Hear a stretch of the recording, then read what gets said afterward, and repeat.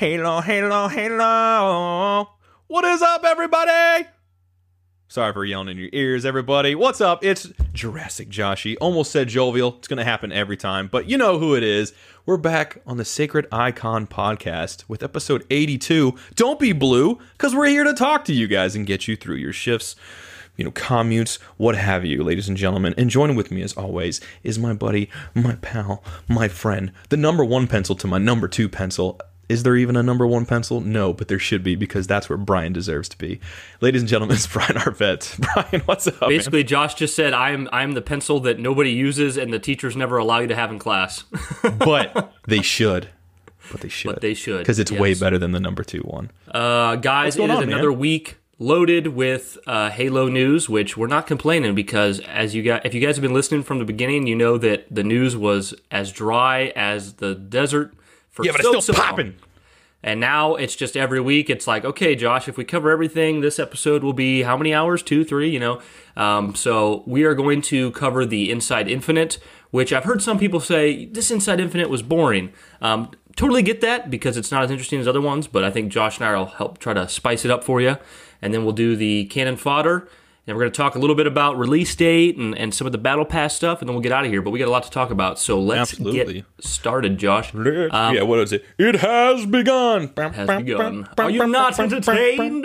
Well, I mean, I was going for Mortal Kombat. That was more. I know. I'm going for Gladiator. But hey, it's cool. Russell Crowe, good movie. You know what I'm saying? I mean, good stuff. So starting at Ready to Go Live 5x5, welcome back. When we last spoke in December, we outlined the team's key pillars, showed off some awesome armor, and talked about how launch is only the beginning for Halo Infinite.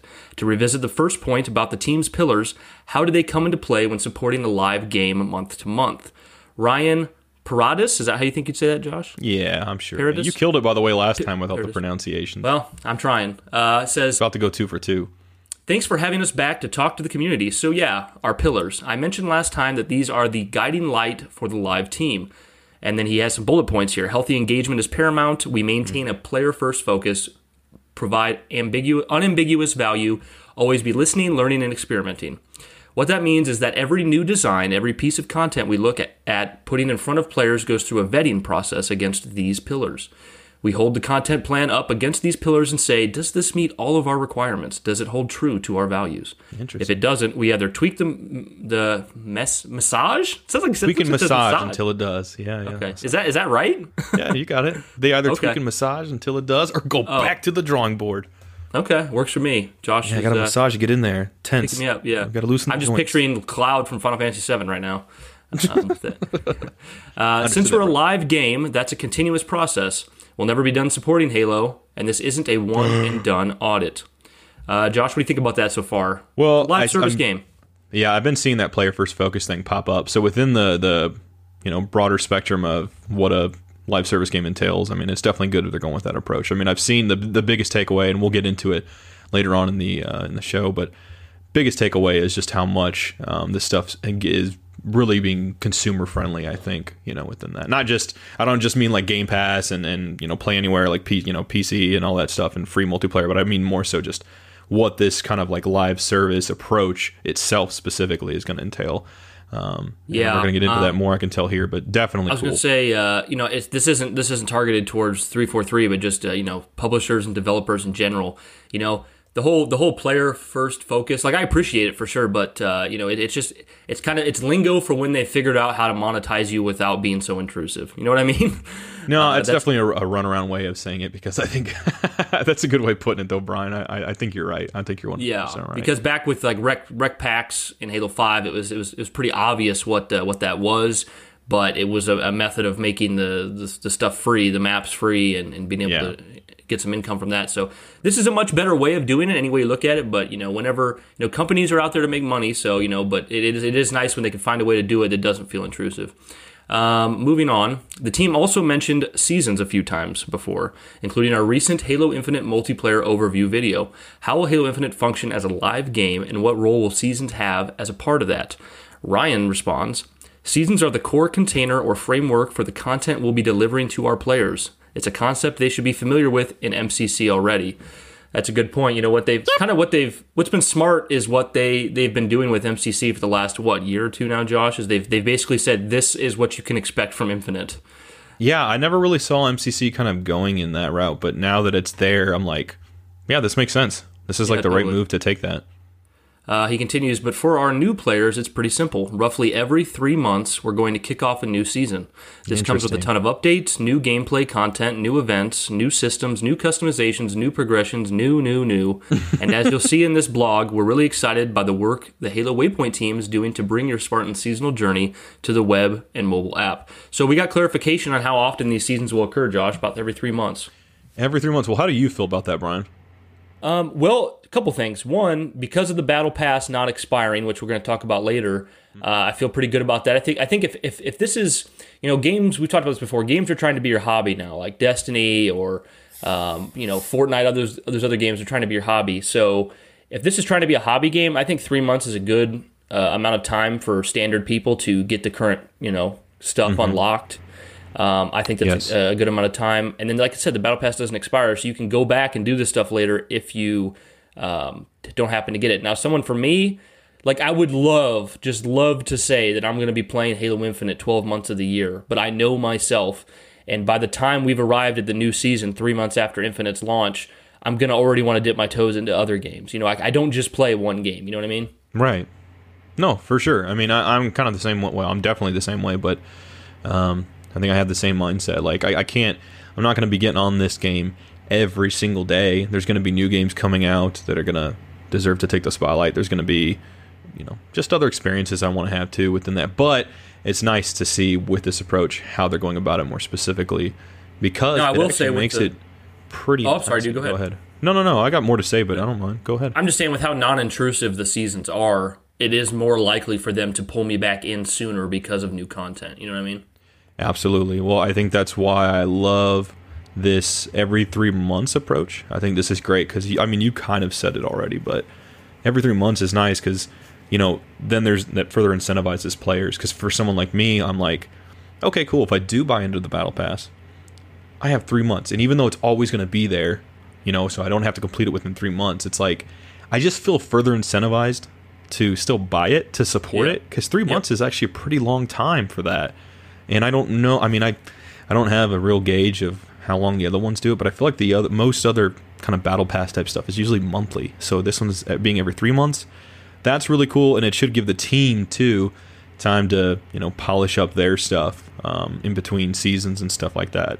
But the thing I was going to ask you, Brian, is it's going to come with new gameplay content, events, new systems.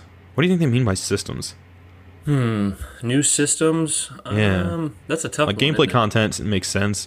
New events, customizations, progressions, and all that. But like new systems, I can't run my brain around. Maybe by new systems they mean like way in which you attain, new stuff. Like, yeah, I don't know. Like maybe like a new system could be like, okay, you have to play the 7th mission of the mission of the campaign and do the 7th map and then wear 7 items. You know what I mean? I don't know. I'm making up. No, I'm following you. I mean, I don't have any idea myself what that could be, even to speculate. But it's hard. I think. I mean, they've said more or less before. Like, I'm picking at it though. You know what I mean? Like, it's probably nothing. I think the fact of the matter is there is a metric shit ton about this game we just really don't know about. If you think about what we've seen of other games, about how much we knew about Halo 5 prior to its launch. Yes. They're doing a really good job of being tight-lipped about this. And I think provided the game is good, which we feel it will be, I think it's great that they're being tight-lipped. If this is one of those deals where they're being tight-lipped and then it comes out and the campaign's 4 hours long and half of it you play as the pilot, it'd be like, okay, they shouldn't have been tight-lipped. Yeah. So. Oof. But yeah, continue onward. So next is Chris Blom says, we are focused on adding to the player experience every season. We will look at what worked and see if we want to do more of it. If something did not work, we will learn from it and do better in the future. We want to experiment, learn, and listen with every release and make the game better for everybody. Also, it should be noted that along with progression and customization pieces, seasons will also debut big and small features that make the game a larger, more fun experience. I wonder what that means. Okay.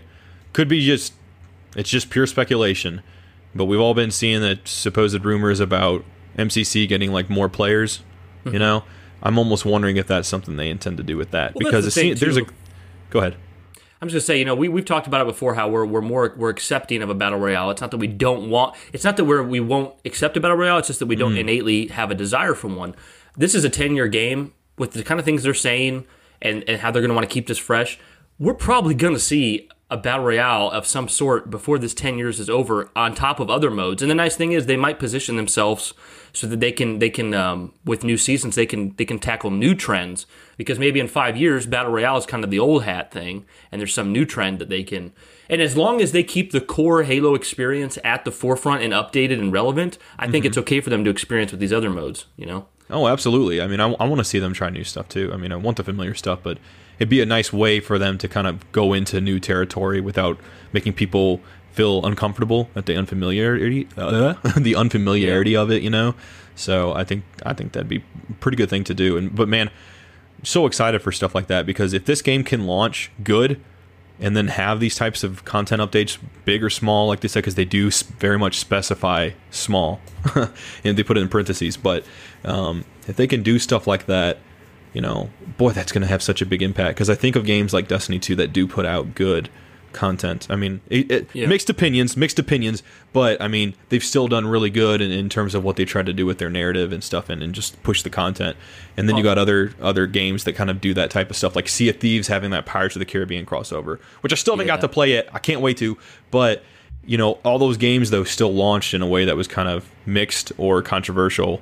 And if Halo Infinite can launch good, and then we still get this stuff that helps it like build off that, like you don't want to build off like a weak, an underwhelming launch. You want to build off like an outstanding launch. And I don't know if a live service game has really gotten to do that. So I'd love for Infinite to be the first. Absolutely. I would say like we should probably definitely level our expectations with the frequency of content too, because definitely. Not calling anyone out, but I saw somebody, I think it was in the Discord, who was like, I really hope we get, like we were talking about Destiny, and they were like, I really hope we get campaign DLC more frequently than we do in Destiny, where it's only one a year. And I'm thinking to myself, man, I feel lucky if we get one a year. Like, I don't think it's going to be any quicker than that. Like, to have substantial good story content, I mean, I feel like, despite the game being like done as a base, it still takes time to make this stuff, So I feel like Destiny does a pretty decent job with its content. So yeah, I must have missed that, specifically sleeping, but I do know that Sea of Thieves did. I want to say it was 2019 or 2020 on their 1 year. Yeah, it's 2019 on their 1 year anniversary. They finally put out Tall Tales, which was their essential like campaign, essentially 10 missions, and they did take a while. I still haven't done them all, but they do take a while. But then now, 3 years later, we got this Pirates of the Caribbean thing. So I mean, in Destiny, like you said, kind of they have sometimes smaller ones, like their little like seasonal update stuff, but then they do their big expansion stuff usually like yearly or something. So I'm with you. I don't really look for that stuff to even necessarily be within a year's time. Same. But I would imagine when they do it, it's still probably going to be shorter than whatever the base campaign is in this game. But I mean, to even get that is still pretty damn cool. But we've never, with the exception of Halo Wars 2, we've never had campaign DLC. So no, and that's going to be a really weird time, because it's not going to have the same momentum of a new Halo coming out, yet it's going to have all the attention at the same time. You know what I mean? Yeah. No, I totally get it. It's weird. It's going to be weird, but cool. Continue. Josh, we talked about this before, but Josh and I aren't huge camo fans, but this Wild Kovan armor coating looks really cool. It really, really does. And I look at stuff like this and I think I'll never use it, but I mean, it looks cool. It's going to look cool to see on my team in the battlefield or going against and stuff, for sure. Like, that's the closest I've ever felt to like wanting to use camo, because I'm just not a camo guy. Yeah, if I'm speaking purely in universe, like I could see myself wanting armor like that, like just having the actual look, like the shaders and everything. Like I think that actually looks badass. The Spartan designs are just leagues above Halo 5. Chef's kiss. I said chef. I can't even. I can't pronounce Chief's today, kiss. guys. Chief's kiss. Yeah. Chief's kiss. That's pretty good, guys. We need an emo of that. Any of you guys can work that up in the Discord. That would be. That'd be nice. All right, Josh, ready to move on? Yeah, Brian, go ahead. There's quite a bit to unpack there, but before we dive into specifics, wait, that's way too quick for that. Ooh, that's dirty. That's real dirty. It's a lot to unpack. Now I have to reread it and try to get past the word unpack without laughing. There's quite a bit to unpack there, but before we dive into specifics for events, customization, and progression, I wanted to discuss the quarterly model with you first. Why did we decide on this time period between larger updates? And the obvious question from a community manager, do we have to wait 3 months to fix issues that may arise? My bad, guys. Yeah, you're right, man. So what they're saying is, 3 months is when you get new content, but what if the game comes out and there's some bugs or some glitches or things that are unlocking? Do you have to wait 3 months for that? That's the question. So Ryan goes on to answer. He says, so we decided on roughly 3 months because it gives players a good amount of time to experience and explore the seasonal content without it getting tiresome and without constantly pulling the rug from under players. Love that. We want to ensure that there's always a fresh and fun reason to be playing Halo Infinite, but the things that they know and love will be around for more than a heartbeat. And you absolutely do not need to wait 3 months for bug fixes. We're going to have to prioritize fixes on our end, of course. Not everything will be fixed immediately, but we have the infrastructure to deploy fixes pretty rapidly once we solve them on our end. And of course, player feedback will continue to play a key role in identifying opportunities and shaping our priorities as Halo Infinite grows and evolves over time.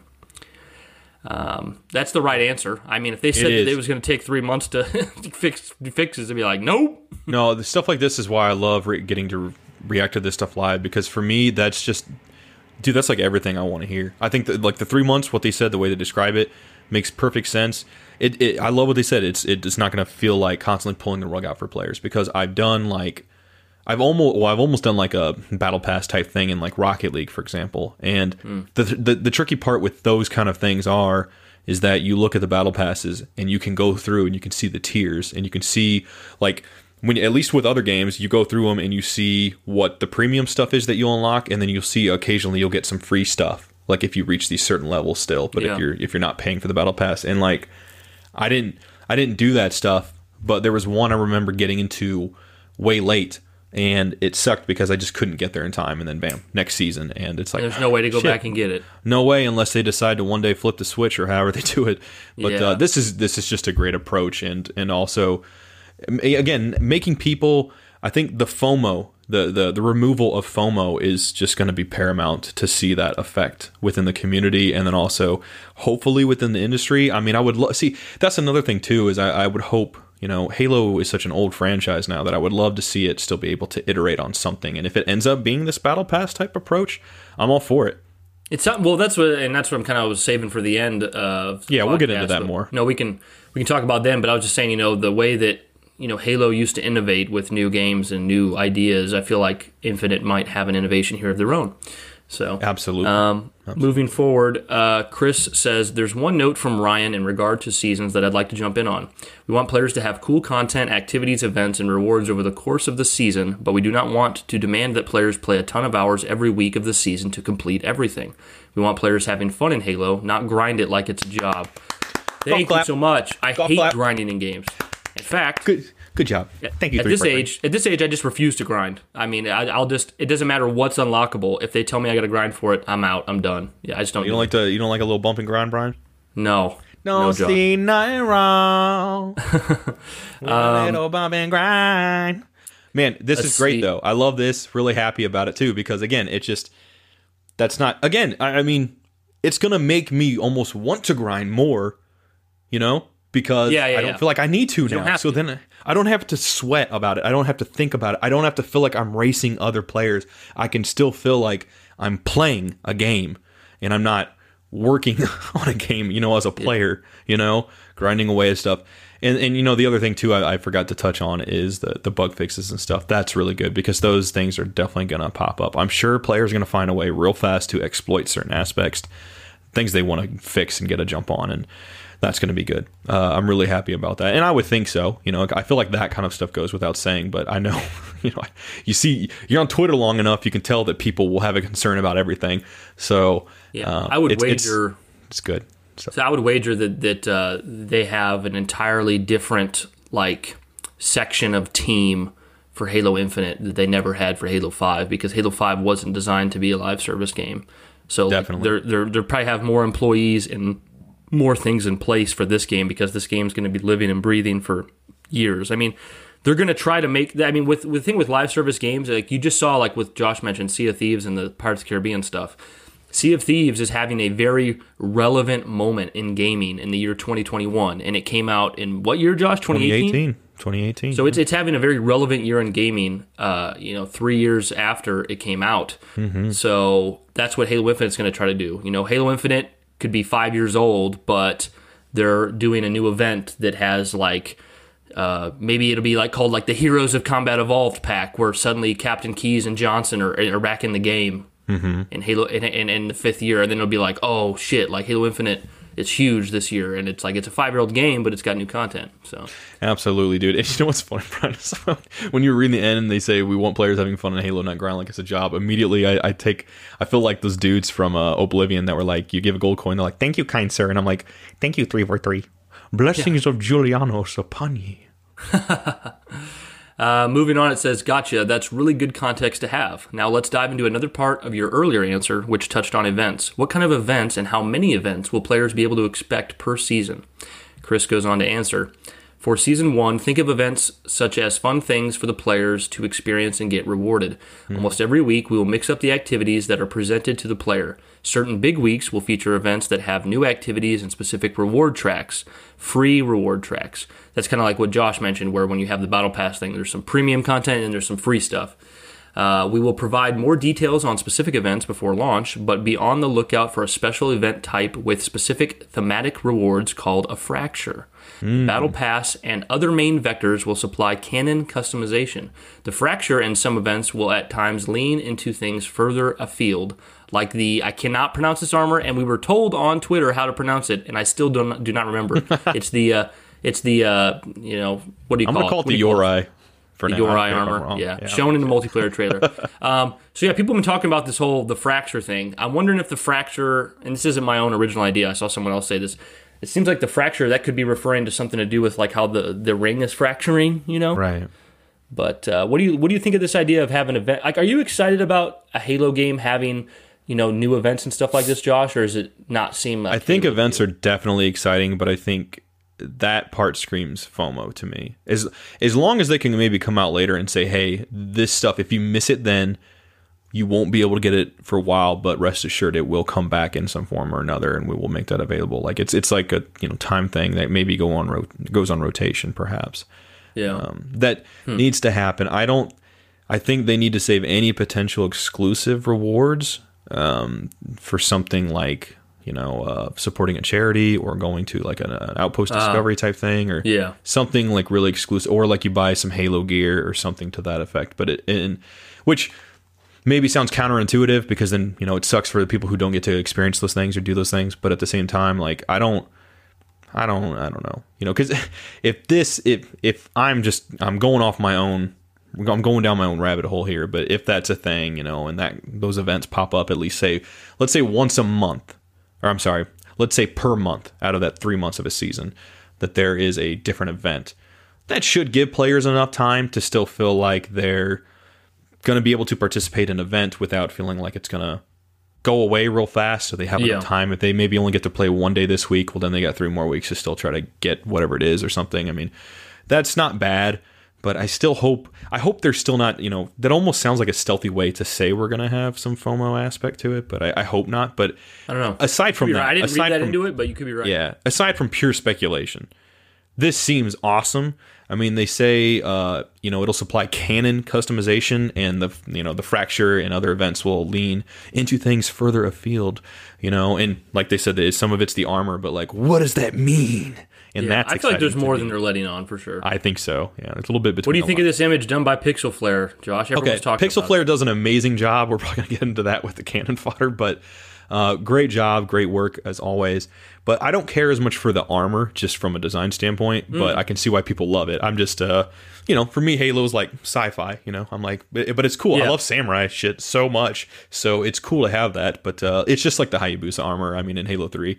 I feel the same way. I think it looks really cool. I'm just not going to use it. Yeah, I do remember Halo 3, the first week, people would see the Hayabusa armor as an unlock, and they were like, gotta have that, because it had the katana on the back, and that was just so new to Halo. But after the first month, everyone had it, and then it kind of worn out its welcome, and then it kind of evened out in terms of people using it. That's probably how this will go, since this is there for season 1. I agree. I think so too. So if this, assuming this is from a fracture event, I'm gonna want to earn it, because there might be someday where I'm like, maybe. But to be honest, if I missed out on it, I don't know. I think it's cool. I love samurai shit so much, so it's cool to have that. But it's just like the Hayabusa armor, in Halo 3. Never really grabbed me. Yeah, I feel the same way. I think it looks really cool. I'm just not going to use it. Yeah, I mean, I do remember aside from pure speculation, this seems awesome. I mean, they say, I won't care because I won't use it, but that's just me being 32. Like, for some people, I understand that's like, oh, gotta have it. Oh, that's something I was going to talk about later too. Is like with the Battle Pass stuff. I'm okay with missing eight seasons and just claiming the one season that has the thing I want. Like, I'm not a completionist, so. Do you think you'll actually buy into the first Battle Pass at least, or do you think you'll sit it out? I think where are you at on that? You know, this might kind of sound silly to people, but I honestly think, because we are Sacred Icon now, I think there's a duty to the I don't know what I want to say. I'm about to say fan base, but that's, you know, our fans compared to Halo fans is, you know, with such a minimal amount, but like to our fans, the people that listen to us, the people that interact with us, to our friends, you know, I want to be on top of this stuff. So I think I will at least purchase the first Battle Pass, and I may even purchase them all and just I honestly feel like I'm going to play Infinite more than I even want to, because I take Sacred Icon seriously. Does that make sense? Yeah. So when you say you feel like a duty, would you say is it fair to say that you feel a call of duty? I do feel. Terrible puns. I don't feel like playing Call of Duty, but I do feel a call of duty. Yeah. Ready to move on, Josh? Fair enough. Yeah, man. We've mentioned customization and cosmetics a few times now. What are the various ways players earn and unlock customization elements? Chris says, out of the gate, players can get starting gear and get rewards from the free Battle Pass track, the paid Battle Pass there we track, go. Yeah. challenges, skill rewards, event reward tracks, legacy rewards such as getting SR 152 in Halo 5. Already missing out on that? Rewarded. What's that? Yeah, we're nowhere out on that. Not happening. And being rewarded for some campaign actions. That's cool. Some rewards for campaign stuff. We have a number of Season 1 giveaways as well. Certain weeks and days have some significance inside and outside of the game, so we've set aside pieces for players to log in and claim. I'm guessing the 7th of the month will be important. But yeah, that's wrong. Interesting. There is a lot to take away and chew on there. Wow. Yeah, I mean, I think the Battle Pass is like one of the smartest ways to monetize games and not feel intrusive. You know what I mean? Especially Legacy, when they include free stuff in there. So. Legacy rewards sounds so cool to me because, you know, they mentioned, you know, the only example they really give is the SR 152, but it could be numerous other things. You know, it could be if you're someone that had beaten all the Halos on Legendary or something in MCC, or what if like it was able to read your Xbox account, and like if you played Halo 3 on 360, you got something from Halo 3. Yeah. I mean, amazing. It seems like anything could be possible. Skill reward. Okay. It's outside of the Battle Pass stuff, specifically challenges, which is awesome. I love simple things like that, like get 40 kills with a battle rifle type thing. Skill rewards, event rewards, or event reward tracks, legacy rewards, and some campaign actions. To me, that's really cool too, because if you're someone who just, like you, Brian, who's going to play through the campaign like for the rest of your life, you're going to be doing numerous replays. You'll get like 50 replays out of where I get maybe 5. You know, so. Well, I don't know how well you remember it, Josh, but it kind of reminds me of how they did. It's actually kind of crazy how much Infinite is looking back at Halo Reach, which was Bungie's last Halo game. Because if you remember, this was long before microtransactions took off, but in 2010, Halo Reach was kind of designed this way. You got rewards and cosmetic items for doing stuff in the campaign, doing stuff in Firefight, doing stuff in multiplayer, and you'd get on and there'd be new challenges, and the challenge could be like, you know, kill 50 brutes in campaign and, you know, take out 50 people with the DMR in Matt. Yep. So it's like they're doing the exact same thing as Reach, but in a time where they now, you know, do Battle Pass monetization kind of stuff, which on one hand, it's like, that's unfortunate because it was better in Reach when the stuff was just free. But right. We also don't live in 2010 anymore, so. Right. Yeah. And hey, at least, you know, I mean, that's the trade-off for multiplayer being free. I mean, I remember us saying way back in the show at some point, we were like, you know, if the trade-off with Halo 5 was, you know, we had to have a rec system to enable us to get free, you know, multiplayer DLC, so that way everyone had access, we were willing to pay that price, essentially. Because we didn't even have to buy into the packs. But do you know what Battle Passes usually cost, Josh? I don't even know. $20 usually, like roughly around there. Yeah, that seems fair. Yeah, not too bad for 3 months, considering most are like for a month. I think that's pretty damn good. Well, it's a lot better than think if every armor piece was like $2.99, like you'd go over $20 quick. You know what I mean? And plus, then I would just suck buying armor in game. You know, that takes me back to my analogy of having my brother clean my room to level up his action figure. It's like, it's not real, you know? Yeah. But no, the campaign, the rewarded for some campaign actions part, just what I was saying is, I think that's cool because for people that do replay that stuff a lot, like maybe, you know, you'll get some special reward for doing a lasso, you know, a campaign or run through, you know, and stuff like that. So pretty cool stuff.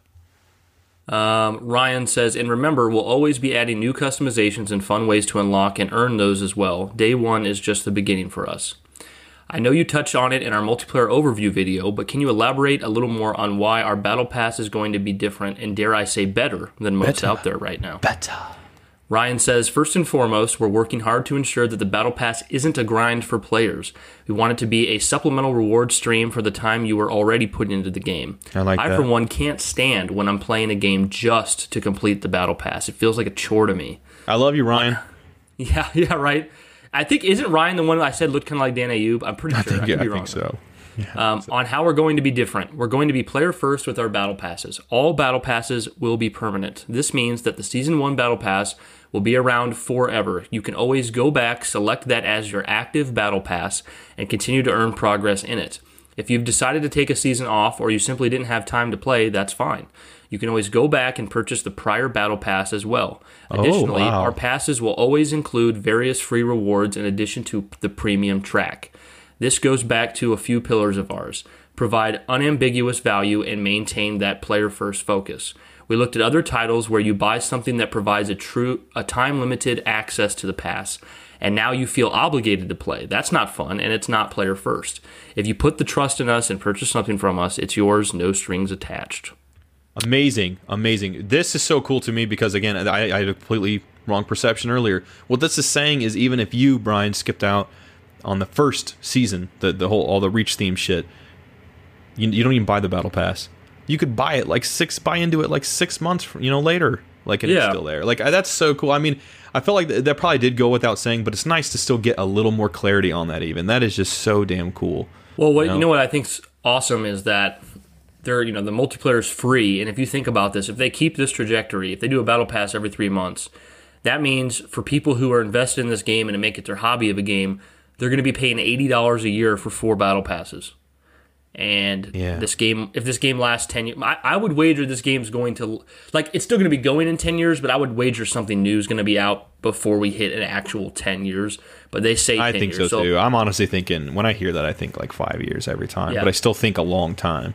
Yeah, so if they, if that's $80 a year for 10 years, that's $800 per person who makes this their hobby game. And people who just buy sporadically, it could be an extra $100, $200, $300, $400. So they're going to be making way more money off the battle pass than they're going to be making even off the $60 campaign. Absolutely. 9 months of battle passes is as much as the campaign. Well, this is why stuff like this is good. And I know people, I did see some of that buzz out there where people were saying, this one was kind of but for people like me, I was definitely under the misconception that if you did not at least buy the battle pass, then you missed out on that. Oh, really, Josh? Okay, yeah, no, wow. So I was wrong for, what I mean? I was misunderstanding that. So it's cool to even see that, to get a little clarity. So because that means there's other people like me out there. So yeah, you're not alone. That's for cool. Sure. But I love that. I love that. Yeah. Amazing. Chris says, this has been part of our plan for a long time. I'm so glad we're finally able to talk about it publicly. I'm sure there's so many things that people at 343 are just chomping at the bit to be able to talk about that they've been holding to the chest for years, Yeah. Oh, absolutely, dude. Well, I mean, you got to think, especially after last year's stuff, it's just how much are they still holding off from that they can't talk about versus a year ago, you know what I mean? That they're now finally being able to talk about. It's just crazy. Yeah, all the stuff we're reading they knew last year. Right. While we're still on the topic of customization, though, the team teased that there may be a few other aspects of player customization that we haven't seen yet. Can you tell us now, or will we have to wait a bit longer? Chris says, not quite yet. Not quite yet, suckers! Knowing Unashek and the crew, though, there are undoubtedly glimpses coming up which will be obvious or just barely hidden out of view. And then we see a picture of the cadet orange armor coating, which... It's funny looking at this because anytime I see orange now, which seems to be popping up all over since the multiplayer reveal, I think of Jeff Easterling every single time. Because he said, and wasn't it the last one, Brian? The last cannon fodder, I think, that his favorite color is orange? Yeah, it's hard to understand those people. We love you, Jeff. But friends Justin is the same way. His favorite color is orange. And to me, it's never been too aesthetically pleasing. But at the same time, you look at this Spartan, and he or she is confidently wearing this orange Spartan armor. They got the hand on the hip, and they look like they're posing, like something out of a Forever 21 or H&M website. Yeah, like bitches got nothing on me. Buy me now for $49.95. Get a 10% discount if you sign up for our newsletter or email. Absolutely. I like grungy orange is better than regular orange, though. Grungy orange. I like that. Moving on, it says, glad to hear that people won't have to wait too much longer then. Before we wrap up our second chat with you, do you have any closing words for the community? Ryan says, thanks for having us again. I'm excited when we get to engage with the community and can't wait to continue the conversation throughout the year. Reminder to everyone out there, sign up for Halo Insider so you can play in flights and get the latest news on Infinite. So they want to make sure that you don't forget to sign up. Don't forget, guys. You're going to want to get in on that Halo Insider, okay? You just knock on the door. Hello? Oh, yes, hello, sir. We were from 343, and we were wondering if we could talk to you, I guess, about Halo Insider. Oh, Halo Insider? What's that? Well, you see, it's this program you sign up for, and here's the thing. We're going to let you get in on the, Halo Infinite flighting, but we're not going to actually tell you that. But the way we're going to work around it is just by telling you constantly, you're going to want to sign up for that. So I should sign up for it? Yeah, you're going to want to sign right here, okay, little bitch? Josh, hit me up with the sound of a hardcore Halo fan who has read all the blogs but never signed up for Inside Infinite and then is complaining to 343 when he didn't get in. That's so bullshit, man. They want me to sign up for that. I'm not fucking doing it, okay? You want to get me in your pyramid scheme? Fuck you, man. I'm not signing up for anything. What? Not the direction I thought you'd go, but I liked it better. I just picture some damn neckbeard who's like, you ain't gonna get me. You're not gonna get my loyalty after what you do with Halo 5. Fuck you guys. No comment, Josh. I love you, 343. I don't actually feel that way myself. No, that's hilarious. No, I've heard it. I've heard it before. Chris says, every season will have exciting new content and activities. We have a ton to talk about, and we're excited to continue the dialogue in the future. Thank you, Ryan and Chris, for sitting down with us again this month. Now we turn our attention to the extension of your Spartan's virtual journey, Halo Waypoint. Between the updated website and new mobile app, there are a great many ways that you can map out your own progression without being anywhere near your Xbox or PC. Read on and find out what the Halo Waypoint team have been hard at work on, and to learn about how you'll engage with your Spartan when you're away from your battle station. Oh, here we go. So we're going into this is what I'm most interested to hear about. Yeah, the new Waypoint stuff here. So it says, rally to the Waypoint. Halo Waypoint has served as a community hub and an extension of Halo game experiences dating back to 2009. For those of you that don't know, one of 343's first projects ever was Halo Waypoint. So that's why it says 2009. I remember when that came out, I was so out of Halo that I was like, what the fuck is this? I was like, what is this shit? And I downloaded it and I looked at it. I thought it was awesome. I used it all the time back in the day. As the team works to build the next iteration, what are your high-level goals, pillars for the site? Tiana Los, I think, I'm going to call her Tiana, says, Halo Waypoint is part of my Halo story. I was a completionist when I started hardcore gaming in Halo in 2009. Waypoint introduced me to more Halo games like Halo Wars, and the Halo Waypoint career milestones motivated me to earn every Xbox 360 Halo achievement by 2011. Nice. I used Bungie.net and Halo Waypoint to track and help me improve my Halo performance. When I first joined 343 back in 2011, I joined the Halo Waypoint team and have been fortunate to be a part of every new Waypoint version for the last 10 years. Nice, for Waypoint, yeah, right. For Halo Waypoint V Next, they're calling this version Next, I guess. Our user experience goals had a common theme. How do we craft an experience that veterans of Halo will find value in while welcoming newcomers to the franchise? Whether you are experiencing moments that reflect your activity and accomplishments within our games, diving into our Halo news content, or tracking upcoming events that may be of interest, we wanted to ensure these experiences were always engaging and accessible. We also considered the different ways that you can interact with Waypoint, whether you are browsing the website on a PC or using the companion app on your phone. For example, The website navigation has more space compared to the narrower app navigation, which is easy for your thumbs to reach. We've also iterated on a number of navigation items and how to make them more user-friendly based on recognition over recall. Our visual design goals were about designing the right experience for each platform. The app intentionally serves a slightly different function than the website, and it was a fine balance to maintain a consistent interaction language that was native to each platform. We also wanted our product areas to inherit as much of the established game language as we could, so elements like buttons, colors, and textures would shift and adjust to give you a more immersive, branded experience. Bro, for example, what the fuck are they talking about? We designed subtle visual differences between Halo Infinite and MCC. When we go live, see if you can spot them. Yeah, so to go off what Josh just said, there's a lot of lingo here about Halo Waypoint and the Halo Waypoint app, and I think to put it as respectfully as possible, for people just looking to play the game, this team has been focused on the app, the website, and the integration. And it's we promise it doesn't look like shit. We promise it's not Halo channel. Yeah, it's just not as exciting of content to talk about as, actual Halo Infinite in-game stuff, as people have said online already. But, I mean, my big takeaway, Josh, is that they're improving the website, which has needed it for a long time, and they're trying to make an app that will be essential for Halo Infinite hobbyists who play that game. Oh, man, I get it now. They said we wanted our product areas to inherit as much, blah, blah, blah. So elements like buttons, colors, and textures would shift and adjust to give you more immersive brand experience. That's right. So I get it. Like, when you go and click on the website now, I mean, it's just kind of there and it's dated, Yeah. But they want to make it look more seamless. Man, I don't know, man. I was just like, I was like in Tron. I was gone. I was like, hopefully not everyone listening to me talk was the same way, but I wager that that's probably no. It's just me. I promise. It's just me, man. What do you think about now? That's my GED. Going off of a picture, Josh, which is not a fair judgment at all. This picture of Halo Waypoint's website looks about the same as what we already have, and I'm not a huge fan of it. Okay, and why is that? Why does it make you feel that way? Well, the Halo Waypoint website we currently have is just very cluttered and noisy, and everything's capitalized and like sharp whites and blues against each other. It's just not very friendly and accessible.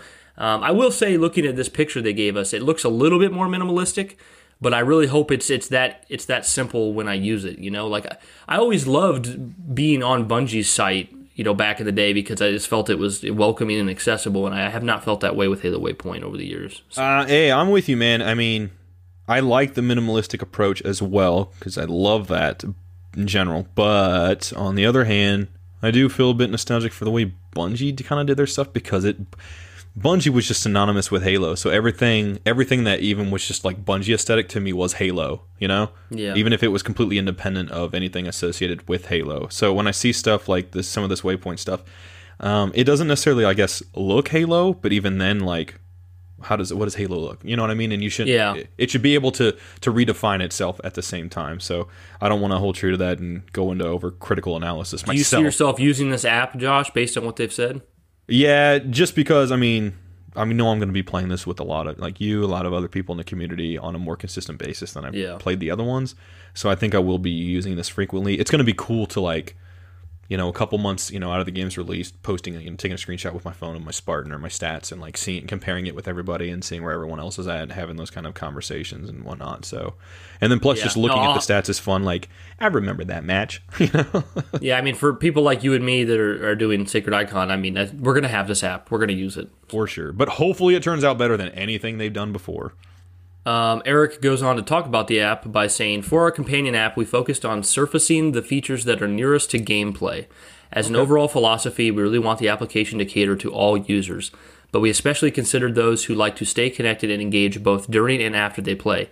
Accessing your Spartan customizations, progression, and gameplay stats are near and dear to all of us gamers, so allowing these to be accessible within a few taps of a finger should hopefully be pretty fun as we launch Halo Waypoint and Halo Infinite. Okay, one thing here. What is this? Is this?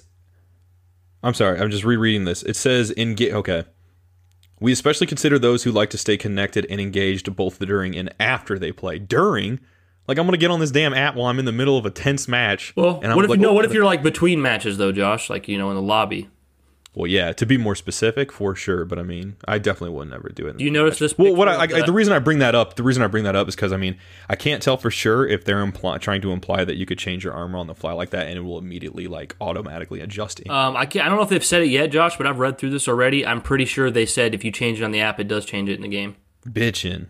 Yeah, and I like what they said. What really resonated with me is what they were saying. We focused on surfacing the features that are nearest to gameplay, because I've used so many game companion apps where I'm like, this thing is cluttered and full of crap I don't care about. Like, I just want to get right to my game stuff. So it looks like that's what they're going for it's here. cool. Do you notice I mean, the like pictures? if I'm at work and I'm like, I miss Halo, I want to play Halo, and I'm on my break and I want to toy around with some of this stuff, that's cool. But at the same time, if I'm in front of my television screen and I'm in between matches, I wouldn't really go to my phone, at least just to swap through the different armor permutations when I could do it with a controller right there. I don't really see other people doing that either. But again, it's cool to have it. Yeah. Do you see the picture here, Josh? The phone, It says the time is 3:43. Yeah, I remember pointing that out in the other one. And of course, they have 100% battery charge, 5 bars. They got that's the most great Wi-Fi. Unbelievable part right there. Yeah, absolutely. Fake. Moving along, as another goal, and really this is the case for the entire ecosystem, we want to reduce overall friction and give everyone as much flexibility as possible to get to the content and features they enjoy the most. One of the ways we are doing this is by elevating the app into a platform of sorts. Within the companion, we plan to support not only Halo Infinite, but Halo 5 and all the latest additions to the Master Chief Collection. Oh, I'd love to see. We will also be providing access to all the latest news and have plans to experiment with some social features further down the road. So there's still plenty cooking even after launch. It's really a companion app of companion apps that we hope will be your connection to the Halo ecosystem on mobile. I just like that they reference Halo 5 because I'm always feeling like they're leaving Halo 5 out to dry, you know? No, absolutely. It feels like there's still like there's love for that. You know, like they're like, what? Fuck all y'all. You know, like we love working on this game. No, I'm just kidding. But like I feel really good about that. And you know, man, I don't know if it's possible, guys. I don't know shit about making video games, but boy, I just really would love to see Halo 5 integrated into MCC someday. I really would. I'd like that, but what I'd like even more is if they could just do a Series X update that also lets there be split screen. Oh, if I had to choose between the two, I'm going to go with the latter. I'm going to go with what you just said. People deserve to have that. So, but I don't know if that'd probably be a ton of work. But it's going to suck that let's make it happen. The entire Halo game series co-op, and then there's one game they're going to have to skip over, you know? So Sorry, guys. It's another moving along. Fuck me as a consumer, huh? Can't play this in co-op with my wife? Well, fuck you. You are on it today, Josh. I am, man, but you know there was a guy out there that was like that. He wasn't the Montana Menace. He was like Louisiana Menace. Cussing country bumpkin today. I just came from Cracker Barrel. I'm ready to play some Halo. What's up, Cracker Barrel sounds good. Speaking of the ecosystem, we also needed a beautiful brand mark for the next evolution of Waypoint. But before we get too far into those details, I'll pass the baton over to CJ Ramos, who worked with me as the designer who created those elegant pixels. CJ says, along with a refreshed website and app, we thought this was a great opportunity to revisit the Waypoint logo. For a while, our website didn't have a Waypoint logo, but with the inclusion of new companion app, we needed new branding that would appear in app stores on a device home screen. The solution we landed on takes design cues from past logos, but with an updated modern typeface and a strong graphic symbol that can be used independently, like in a favicon or app icon setting. Okay, I just need to say, Josh, this is why people said this app or this update was boring, because now let me clarify. Okay, it's so great ahead, of the team at 343 to give the Waypoint people their time in the spotlight. They have also been working on Infinite. They are developers on Infinite just as much with this stuff. They need to have their time to talk about this stuff. This is stuff they're passionate about. They've been working on. This is their project. So I'm really glad we got it, and I enjoyed reading it still. But for us as content creators trying to relay this information through a podcast, and it's talking about slightly updating the logo, and it's just like, this is not what most people really care about. And that's I get okay. it, but I'm having fun, man, and I love just recording this content in general. It's so much fun. Look, I want to say it now, but you know, the Waypoint logo does actually look kind of cool to me. And you know what? I get it. It's nice to see sometimes. I mean, look, at face value, this isn't the kind of shit most people want to hear about. But like Brian said, these people put in some work. You know, we got to give them some respect, right? And like at the same time, it's nice to kind of see what goes into a logo brand design. Like that's awesome, you know, too, to kind of hear the interior, you know, get under the hood and get to hear this kind of shit. So Brian, keep going, buddy. One of our top visual goals for the website was to align with Infinite's design direction, but also have our own unique style. We wanted to incorporate larger images since ultra-wide and 4K monitors are becoming the norm. This allows us to showcase the Halo universe in more detail. We wanted to incorporate strong cinematic type with contrasting thick and thin weights to create structure and order. We also wanted to minimize supplementary graphic design like we did in the past. Things like thin segmented lines and subtle transparent shapes help frame the content without distracting. Now, this is ridiculous. Well, yeah, because it's like, okay, here's the thing, dude. I know it's not... I just, his face is dying, guys. When he was reading that, there was a part of him at one point that just was like, "Yeah, this is a lot of mumbo jumbo." It's more on us than it is on 343 because we're the ones deciding to make a podcast episode out of this. Okay, so it's just not interesting to your main consumer base. Yeah, we're trying to make this as interesting as it can be for you guys. Dude, you're doing great. You're doing great. Yeah, but no, it's just mumbo jumbo. But look, I do have a lot to say about this. I'm just I want to. Because like Josh, I would just love Josh, hit me. I'm gonna do it again. Hit me up with the sound of a fan who's most excited for Halo Infinite because of Halo Waypoint's thin segmented lines. You know, mate, you know what? You see these thin segmented lines? That's what I'm talking about. I can't wait. You know, I love this kind of stuff. I get online and I don't see that kind of shit. And I'm like, you know what, mate? That makes me upset. I'm really mad about that. I'm going to go tell somebody. And then you go on a forum and I'm just going to post right there. I'm going to go right on Reddit on the Halo one and I'm going to be like, what happens to my thin segmented lines? I don't get them. So then I'm going to go on there and I'm going to go to the new Halo Waypoint and they got them. And I'm like, mate, that's exactly what I wanted. I'm going to go on this website every day. You know, for me, it was really just the subtle, transparent shapes that helped me frame the content without being distracting. You know, that's cool, mate. But, I'm just really overall just excited. It made my day. I'm going to go tell my wife. I'm going to go blog about it. And we're going to put that picture right there. We're going to print it off. And I'm going to put it right on the fridge. Josh, there is somebody out there going, these guys are assholes.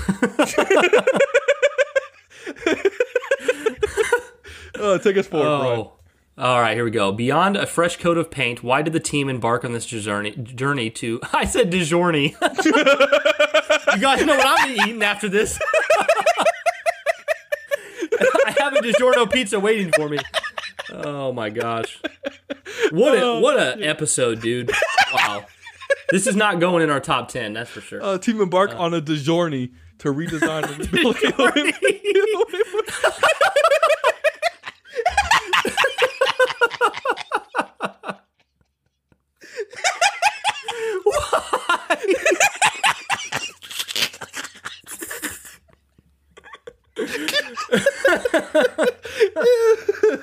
Oh my gosh. I thought I got enough sleep. Okay. To embark on this journey to redesign and rebuild Halo Waypoint. David says, sometimes it can be a tough call whether to update a legacy system or rebuild on a new tech stack. I was exploring other areas of Microsoft when this decision was made for Waypoint, but I deeply believe it was the right decision. I'm delighted and honored to be a part of this journey. The Waypoint development team now speaks a common language across web app and our services. This reduces some of the cognitive friction that becomes... Josh, shut the hell up.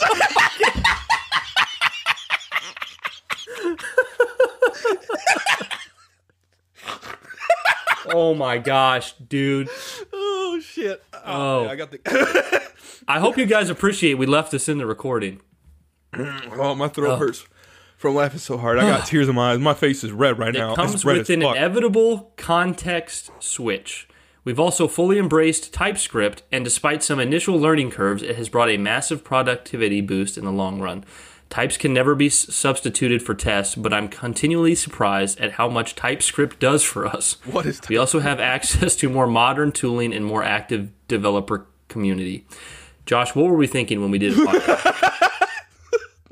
Oh, keep going. I warned him, guys. I warned him, but he didn't read this beforehand. I didn't because I wanted to react live, and I'm so glad I did. Wow. Oh my God. Thank you for this. Love you guys. The Waypoint development team now speaks a common language across web. I'm reading the same thing again. All right, let's move on. You're good, man. But enough about the technical stuff. Okay. We also got a chance to refresh the way the development team interacts with the design team, and if you ask me, the collaboration has never been better. We'll turn that over to Tiana. Tiana says, empowering design thinking was the forefront of the Waypoint Next journey, crafting experiences that we could empathize with divine by the nine. Idiot, prototype, and test. We leveraged the collaborative design software Figma. I thought we were done with the technical stuff. Tiana, I'm kidding. Figma, which was enabled our process in the creation of design systems, aka design library, for both website and app platforms. Compared to the 2014 launch of Halo Waypoint, the use of design systems was a technical leap for the Halo Waypoint design process. Design systems allow designers to create single elements like a button or a grouping of elements that we can reuse in all our design files. If we can change that button style in the design system, that change propagates to all the design files. Josh, you sure you want me to keep reading this? Yes. Dude, this is insane. Dude, I'm having so much fun right now. This is... Stop the madness, bro. I can't keep going. Please keep going. I do actually Design systems save time and help us keep things like the navigation updates consistent throughout all the designs. It's also a great tool that the development team can reference. All that said, the process and tool improvements with the Halo Waypoint to support Halo for years to come. At the beginning of this design process, we kept things like accessibility at the top of our mind. 60% of disabilities are invisible, so it's a constant learning process. To me, accessibility isn't just a requirement, it's part of the everyday experience. One of my grandfathers was wheelchair bound in his later years, and my other grandfather was blind for all the years that I knew him. Other immediate family members have color vision deficiency, aka color blindness, which makes for very interesting color considerations when designing complex visuals. Okay, see, this stuff's important. I was just going to say... For example... Go ahead. Go ahead, Brian. I'm sorry. I'll tackle it at the end. CJ leveraged different line weights and patterning so that folks with color vision deficiency can also read the data. Legibility also beyond accessibility. For example, we considered the pixel width of the content in a news article. It's easier for our eyes to read from one line to the next when the width of the text is roughly 50 to 75 characters, which translates to 550 to 600 pixels for us. Learning how our brains process information is an aspect of user experience, and coming up with creative solutions is part of the fun. This is important, guys, because people actually, have these issues, and this helps a lot with that. And it's not just in the Waypoint stuff. They do this kind of stuff with the game, too, to make stuff more accessible for people. This right here looks really good. This minimalist picture we're seeing. No, it looks incredibly sleek, incredibly sexy. All about that. And honestly, I'm going to just come back and say this again, but honestly, guys, why this stuff is so important, despite me losing my absolute mind over Brian getting through reading some of this, because I know Brian long enough where I can hear, like, this is mumbo jumbo. This is stupid. I'm tapping out, yeah. And we're not even close to the end, bro. Yeah, but no, but that's good, because, it's fun. But anyway, I the most important thing is that, things like accessibility. I don't have, color blindness. I don't have really any of those types of issues. So for me, I don't think of any of that kind of stuff. But for other people that do, this kind of stuff is so important. And it's good they're going into it, because it's nice to see that under the hood, why these people do this kind of stuff and the approach and the work that they go to. And yeah, for us, it's completely alien and cryptic. And I'm over here, it's like spelling out the end of the world on the wall in some alien dialect, and I'm laughing my ass off. But these people really did work on that. I mean, I'm just waiting to finish this podcast so I can go take my DiGiorno. My pepperoni DiGiorno. Large pepperoni DiGiorno. Yeah. On that pizzazz. CJ says, in this redesign, we wanted to increase functionality and accessibility. We paid close attention to colors, color contrast, textures, font sizes, and font weights.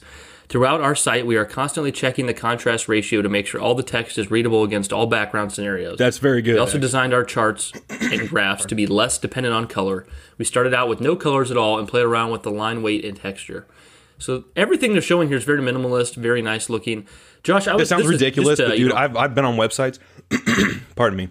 I've been on websites before where I'm like trying to order shit, and I literally have to like minimize the scale of just the website because I can't even like get a certain cursor over a certain place. And I've seen my dad use his Mac, and it has the same issues. Like the fact that they're doing all this stuff with colors it's really nice, really good. It's going to be convenient. We're not going to think about it when it's there, but it's going to be good that it's there.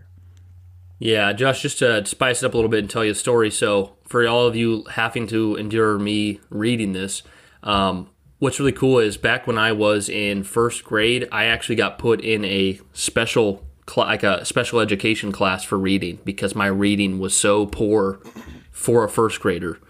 And so, it seemed kind of embarrassing at the time to be in the special class for reading, but I got really, really good at reading.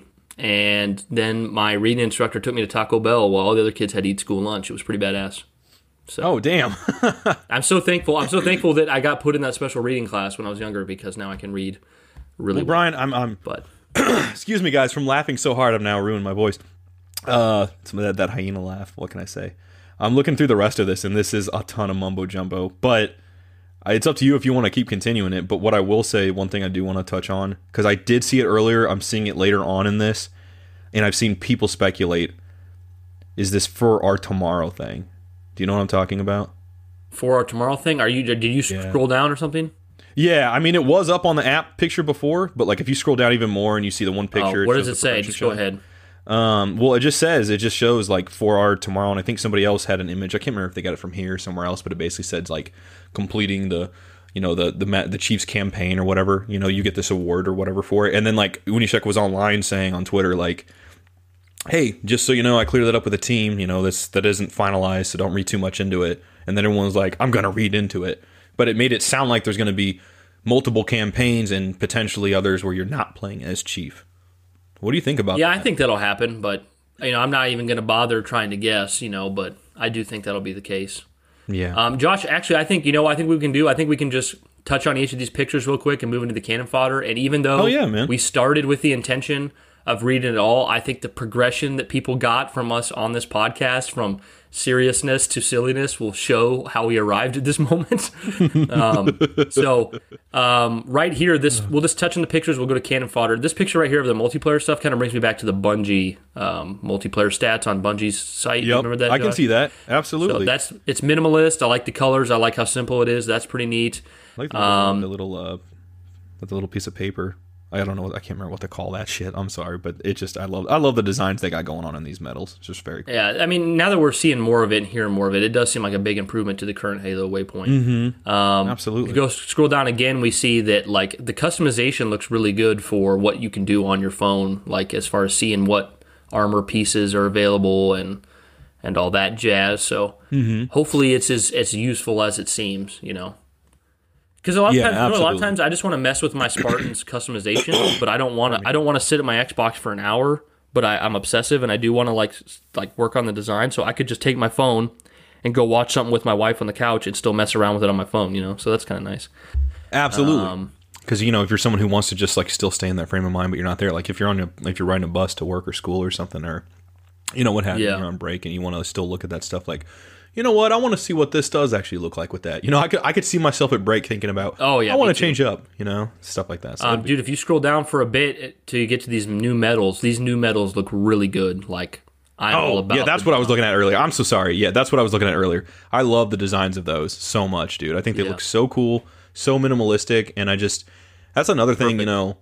You get to see these through this Inside Infinite stuff, and you get to hear these little details, and it's things that when the game comes out, you don't even think twice about. You put zero thought into, but they go to enhance that experience for you.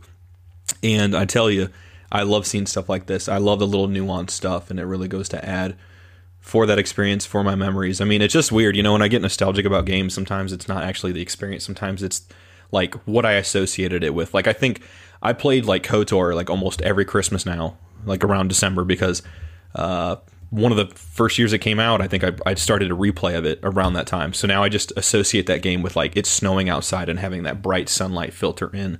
So as ridiculous as that sounds, little things like this go to kind of add to that experience and all the different aesthetics and how that just plays into it. I don't know. I love stuff like that. Josh, I want to read one more thing before we go to cannon fodder. There's one more good piece. Oh, absolutely. Go for it, man. Yeah. Actually, well, it's 2 more pieces. I want to read one thing from Turner Sinopoli, technical environment artist, and then I want to read the final thing by Joe Staten. So this is pretty hype for Infinite. It says, as we are pulling everything together on Infinite, we are deep in the depths of bug fixing, and we are at the peak of finding the most fun sort of bugs. I'm talking super jumps, getting thrown a million miles across the map, and all the fun Mint Blitz style shenanigans. Oh, shout out to Mint Blitz. Yeah, shenanigans that makes every day at work feel like watching Halo 3 compilation videos back in 2007. Oh, some highlights so far have included invisible walls trapping players, trees literally jumping in the air, physic objects with desire to kill Master Chief, and my personal favorite, jumping next to a thing too many times makes it explode. Oh, it's so cool to hear the transparency on stuff. That sounds really fun, and it's nice to know that like they're in the depths of bug fixing polish stage. Like Josh, do you feel any more comfortable that this game's coming out this year, or are you still strong on it next year? I wouldn't say I'm strong on it anymore, but I would still say I feel that way, yeah. Okay. But I hope to be wrong. I think I'm going to be wrong, so I'm not set on it. I'm not emotionally invested in that opinion, if that makes sense. So we see a cool, like, kind of almost painted-looking image here of the Academy, and then we have some closing words spend a lot from of time there. Yeah. Joe Staten here, which is pretty cool. It says, during the Halo Infinite section of the Xbox and Bethesda Games Showcase, I said the Master Chief is the heart of Halo. This is true, and we can't wait for all of you to play the latest epic and intimate chapter of the Chief's story.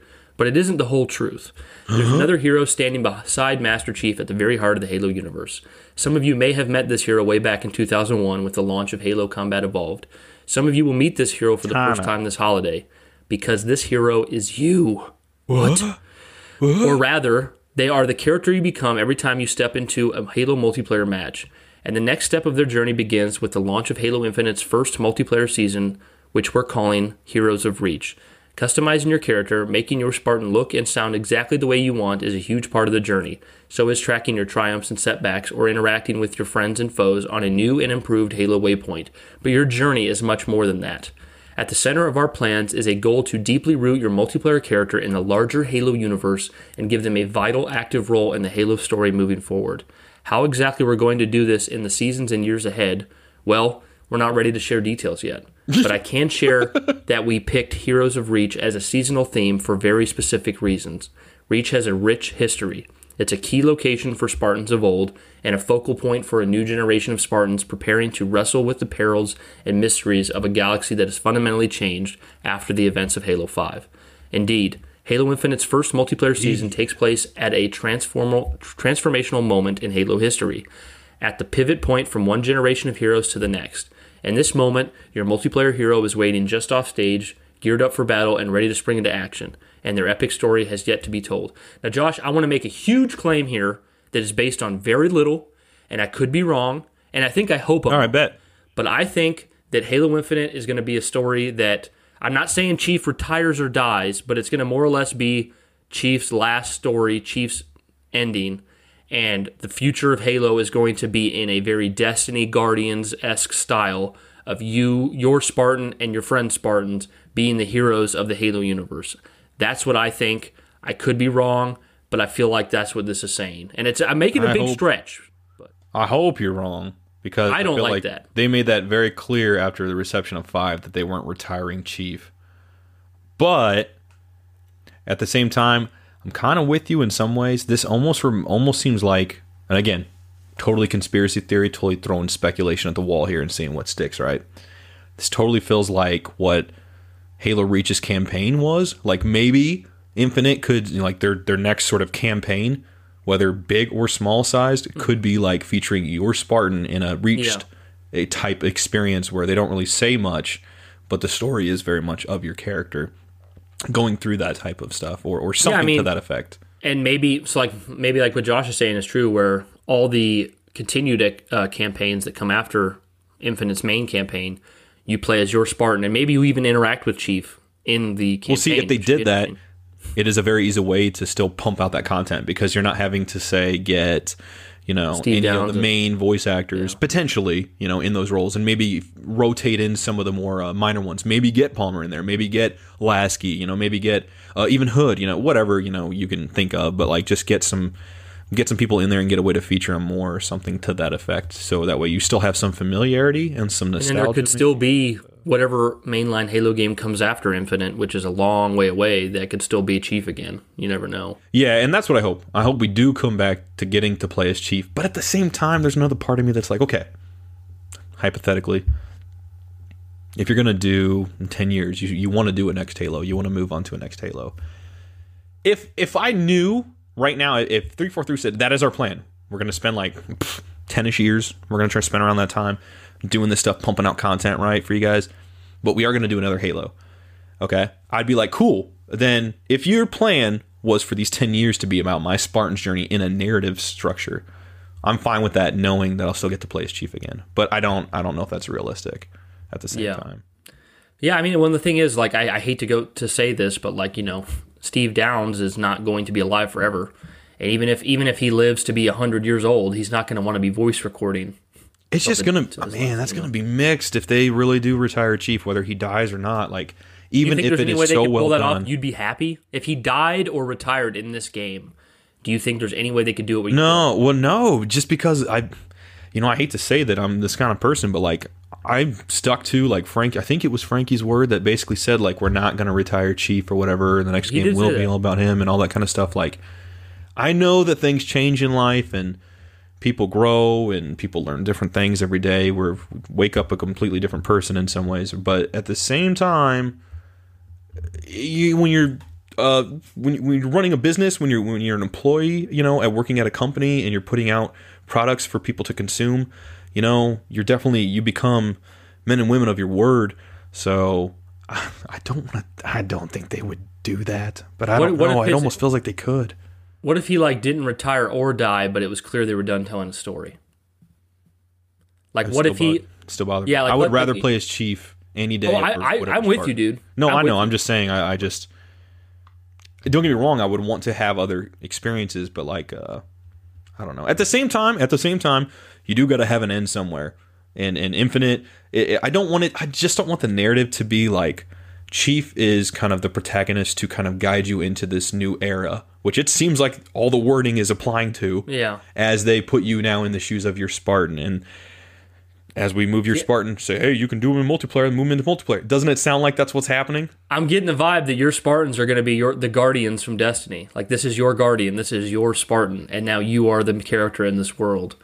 See, I mean, big problem with that, because something like Mass Effect, for example, the reason being that I bring that up is because if you go try to read some of the Mass Effect books and they mention Shepard, you have so little mention of Shepard, and Shepard is so ambiguous as to the gender, the decisions that Shepard has done. It's more just the more railroady type stuff, so to speak, that you experience as Shepard that they can really pull from. And that could be potentially difficult in lore moving forward when they're trying to cover events that maybe your Spartan character or your Spartan and your friends go through. Brian, what's up? You want to say something? Well, if they handle the lore and story the exact same way as Destiny, it won't be. But I don't want that for Halo. No, I don't either. Because in Destiny, they handle all the story and lore with... No, that's what bothers me. Okay, now I love Destiny 2, but like one time, Brian, I got on Destiny 2 one day, and one of this new raid that had been out got completed by a group of people, like the world's first thing, and they had like a sort of just a kind of an image like a couple images mixed with some narration talking about the Guardians who went there and did it. And I'm like, thanks, fuck me. I'm like, I'm not even that player, and this is supposed to feel like my story. I know that other people are doing this, but it's supposed to feel like my Guardian and my fire team story. And you're telling me that someone else already did it. It's like, thanks. Like I don't want Infinite. I don't want 343 to make Halo Destiny. Let Halo be Halo. And they're right next to Bungie, Like but I say all this and I have so much trepidation, but I'm also like, I just need to play it to experience it. You know what I mean? Yeah. I'm going in with a fresh mind, but I'm scared. Like I've said many times, I said in the Discord like yesterday, the Halo, I'm here because of my nostalgia for the original Halos. It doesn't matter what they do with Infinite, dude. I'm still here. Like this is for the next generation, and I'm all for that because it's going to bring new people in. And you know what? However they want to do it, I'm going to have a great time. I'm open to all of it, even if there's aspects I like more than others and stuff like that. I didn't even play the damn game, so I got to see how it works all fundamentally. The last thing I'm going to say on this part, though, Brian, is regarding all the Waypoint stuff. The one thing I did want to say is I hope to hell, and I will be hyped as all get out, if they enable some way to make this stuff really shareable in cool ways on places like Twitter. Like if I can get on the app and I can find a way to just show some of this stuff off and really represent my Spartan and that would be nice. My character off on Twitter when there's such that social platform in today's times. If they can find some kind of fun integration to make using that app really fun, I mean, awesome. That could be so cool for all of us. In Discord too. I mean, I don't know what, but like just really cool use.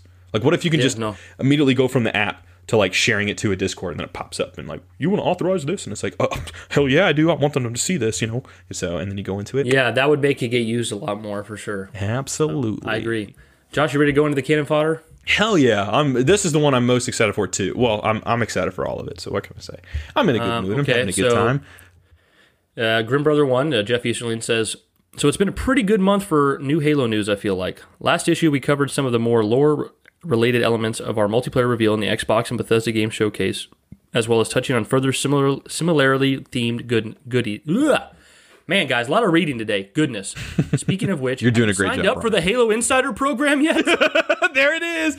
I'm back, bitch. Guys, they're going to be dropping this Halo Insider program any moment. So get it signed up because they're going to say, we warned you, and they're going to point to 30 million times that they did. I was going to say, you know what? It is going to be funny when someone's like, what the hell, man? I never had a chance to sign up. And then they're like, and then get the photo, that meme photo of Will Smith pointing at like Jada Pinkett, right? From the award show. And then instead it's just like all these different times they said, have you signed up for the Halo Insider program?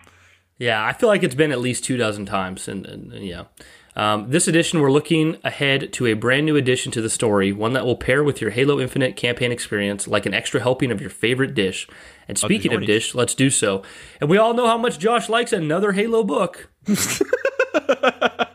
Let's go into it. I got some things I want to say about that. Kicking things off, today we're excited to announce the next novel in this universe we all love. Here's what I'm surprised about, Josh. They announced a new novel that still hasn't released yet a few months ago, and now they're announcing another one. And this one actually comes out before the one that they announced months ago. Oh, booey. The other one was the Divine Wind one. This is called the Rubicon Protocol, penned by our stellar stablemate, Kelly Gay. In her last novel, Halo Point of Light, Kelly made a pit stop onto the surface of Zeta Halo while on a galactic gallivanting tour with our favorite Mariner-class spacecraft and its daring denizens. This time, our popular pen pal is heading back to Installation 07, but on a very different mission and with a very different cast of characters. Now, there's a beautiful cover art here that is done once again by Pixel Flare. What do you think of this, Josh? I like it because the way Pixel Flare's approach seems to be, you know, like having sort of a character or characters there, but then you have so much in the background to really pull from. You know what I mean? There's like, it's just really complementary of one another. I think you have like the character there, but it's not taking up the whole book cover. So there's a lot to just, you know, when I was a kid, for example, and Fall to Reach was the only book that was out. And, oh no, I'm sorry, there was 3 of them out at the time. Well, I would just stare at like that one, The Flood, and First Strike. And I never really wanted to take the time as much back then to really dive into those books. You know, I got into reading a little bit later, but at the time I would stare at those pictures and, you know, I would judge a book by its cover and I would try to form, you know, the impressions, you know, I would try to sort of fill out the world building kind of in my head just based off those pictures I saw. And there is so much to take from covers like the ones Pixel Flare does. So very well. I can't imagine how it feels to be him right now with 2 books under his belt and official artwork for Infinite. You know? Yeah, absolutely. Awesome. And Kelly Gay's back. That's so cool. Yeah, and everybody loved Point of Light. Okay. So. Yeah. Here's what I'm going to say. Rubicon Protocol totally sounds like an intimate position. I love the name of that. That's hilarious, but also badass. You are bad today, Josh. I am bad today, Brian. I'm a bad boy. But poopy, you said? I'm poopy. But anyway, Rubicon Protocol, though, that sounds cool. I don't, you know, guys, look, I am a noob when it comes to this book stuff. It's just so tough because I want to read these sorts of things. But each time I do, I feel like I can't get through it fast enough because they're constantly churning out other ones. And like Brian said, approaching 40 novels, and this one now that's just announced is still coming out even sooner than the previous one that was announced. What was it, Divine Wind? Yeah, thank you. So it's just like I kind of feel overwhelmed because you do want to hop on the new experience when it comes out. You know, just not necessarily because of FOMO with books, but more so because it's exciting. And I don't know. I feel like I can't keep up. And the same goes for something like Star Wars, which has way more than 40 books. So, you know, I'm not giving Star Wars a pass whatsoever with that kind of thing. It's just, I know a lot of you guys out there love this stuff because, you know, you want more of the lore, and when you don't have the games out, this is the closest thing you get to new stuff, and that makes complete sense to me. As someone in Star Wars, it makes complete sense to me. So it makes sense. I'm so behind in reading the Halo books compared to something like Star Wars that I always want to invest in these and read into these, but I feel like I can't keep up, and I feel kind of overwhelmed every time. And also, I just kind of miss as a kid when this stuff felt more special, you know, because it wasn't out as much. Yeah. Well, I wasn't as aware, but more so because it was more rare that it came out. Oh, then yes, absolutely. Yeah. Because I don't. now it's like this is something to expect, whereas when I was younger, it was like, oh, cool, this, like when I beat the campaign, I could read this to still stay there. But again, I say that, and that's why a lot of people love this stuff. So I'm not hating on it. Definitely excited. I know I probably won't read this at launch, and I really want to. I mean, the cover looks awesome. Rubicon Protocol, what is that? And, I love the name of the Cole Protocol. I don't know how that book's received, but I've never heard too many amazing things about that one specifically. But the name of it sounds cool. The art looks awesome, all the blues and the greens, with the trees and everything. And also, Kelly Gay is fantastic and does fantastic work. So, really cool overall, though. I'm sorry. Moving forward, Josh, it says, as you may have been piecing together throughout previous trailers and information drops, Halo Infinite's campaign begins roughly 6 months after UNSC forces were ambushed at Zeta Halo. During that time, the UNSC has been mounting a resistance on a shorn fragment of the ring, desperately trying to hold out long enough for hope to arrive. In Halo, the Rubicon Protocol, you'll get a unique glimpse of humanity's struggle to survive amidst a growing banished occupation that takes place in that period. Oh, shit. To be clear, this adventure stands on its own, but if you find yourself enjoying and eager to learn more about some of the scattered stories you might encounter while playing the game, then Halo the Rubicon Protocol will be right up your alley when it drops next March. So it's quite a ways away then, isn't it? Wow. Yeah, but that actually sounds really cool. I love that it stands on its own. A lot of these books aren't doing that, which is good. Well, I think it's good they're not standing on their own, but I'm really, this one I might be able to actually ingest. I was going to say, though, that you've noticed ever since Halo 4, they always are having to hammer over the head. To be clear, this adventure stands on its own and stuff. Like, they're trying to say, like, you don't... I mean, maybe I read it wrong. I feel like they're always trying to say, hey, you don't have to read books to play the game. You know what I mean? But I could be wrong. I think it's just... We'll certainly have more... territory of out more. We'll certainly have more to share down the road, but in the meantime, enjoy the fantastic cover art above, composed by the talented William Pixel Flare Cameron. Which is, it's beautiful. It's absolutely, all of his work is 10/10. Yeah. Moving on, it says Mark Installation. This week we launched Season 7 of the Master Chief Collection, which focuses primarily on Sangheili customization items. If you're interested in learning more about some of the lore behind the armors we added, check out issue 114. But that's not all we added. To celebrate the upcoming Halo Infinite, we're adding the prototype for the Mark 7 helmet Keystone into Halo 4 within the MCC. That's pretty badass. That is pretty badass. It's a pretty awesome opportunity to look ahead to the studio's latest brand new adventure by placing a small piece of it in our first one. That is so cool. I bet Alex loves that. I need to go check his Twitter. Absolutely. And there's another picture, which is amazing, by Pixel Flare. Yeah, dude. Oh, so pretty. The amount of Pixel Flare things I've seen put out makes it seem like he can just draw this up in 2 minutes, but I know it's a lot more work. I know. You know what? That's a really good way of putting it, because I get these. These look like it's like this guy just churns them out. It looks like from my point of view, but probably not. It does an amazing job. We'll have to jump into Halo 4 and wear that thing. That would be cool. But so a little bit of like I'm nostalgic for Halo 4 multiplayer recently. Really? Yeah, we should play that. Yeah, I don't know. Just like, you remember how I used to complain about the sounds all the time? And it was just like, I don't like the sounds in the game. I'm like, lately I've been like, man, I'm at a point where I'm almost nostalgic for Halo 4 now, despite playing it kind of late compared to everybody else. So, pretty cool.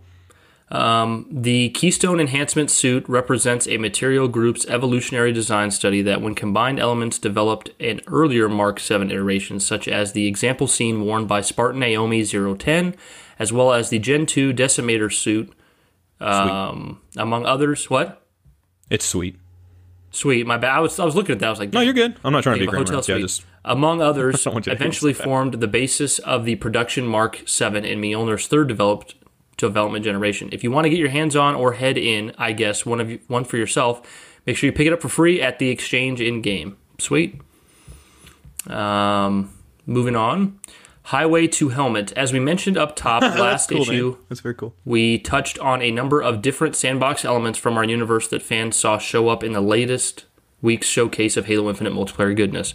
Several fans noted that there were some obvious items that we didn't highlight, including some examples of pieces, helmets in particular, that had actually already been seen as far back as our first Inside Infinite development update blog this past December. Oh, shit. That seemed like a logical spot to reach a revelatory compromise, so today we're bringing back those items and giving you a few additional little lore details to attach to them. So this first one's the one that looks like it's from Mass Effect that we saw back in December. Yep, I can see that. It's called the Anubis Gen 3. The manufacturer is the Lethbridge Industrial, and it says the Anubis... What's that? I said, read it to me, baby. I love this part. I love The Anubis is unusual in that its structural frame and core electronics are grown inside Sangheili assembly forges, though final assembly and integration uses traditional fabrication techniques. That's badass. So cool. That's so cool. Grown inside Sangheili assembly forges. Wow. Yeah, amazing. Beautiful. Beautiful. Yeah. Next one, another one we saw from December, is the Mark V Zeta Gen 3 Manufacturer Materials Group. It says, Spartans assigned to Oni's Exino Materials Exploitation Group on installation of 7 found that their upgraded Mark V's mix of high threat response and surveillance interlinks were ideal for the ring's peculiar operating environment. Sweet. Dude, I love this one. And the visor looks like it reminds me of like tinsel on a Christmas tree. That makes sense. I was thinking The Matrix, but that actually okay, I can sense. still see that. No, I can see that too. Okay. The next armor is called Cavallino Gen 3, manufacturer Emerson Tactical Systems. The Cavallino expands Emerson's offerings with Mjolnir platform helmets tailored for the needs of fireteam leaders, trainers, and combat observers. Badass, dude. Man. All this armor. Any of this armor, if it had to be my main armor, I'd be happy. Yeah, this Cavallino one, that's actually my favorite out of any I've seen in Infinite overall so far. It could be just the white, kind of like the white with the black kind of look, because I just think that looks so aesthetically pleasing to me. Just like it's so. I mean, there's some of the dirt or the not dirt and grime, but there's just a bit. It's still a bit grungy, you know. It's still a bit worn, but I just love how it looks. Like if I was wearing that, I'd feel like a badass. Same with like the camo one. All these suits just look so damn good. And I know I'm not going to wear most of them. I'm going to find one to settle on. But man, are they making it really tough to really be that kind of person that settles on one. I feel like it's going to channel my OCD in a fun way. And I'm going to constantly be rotating through stuff. I don't know. So cool. Absolutely. The above options pieces were developed from the ground up as the initial wave of Gen 3 Mjolnir suite.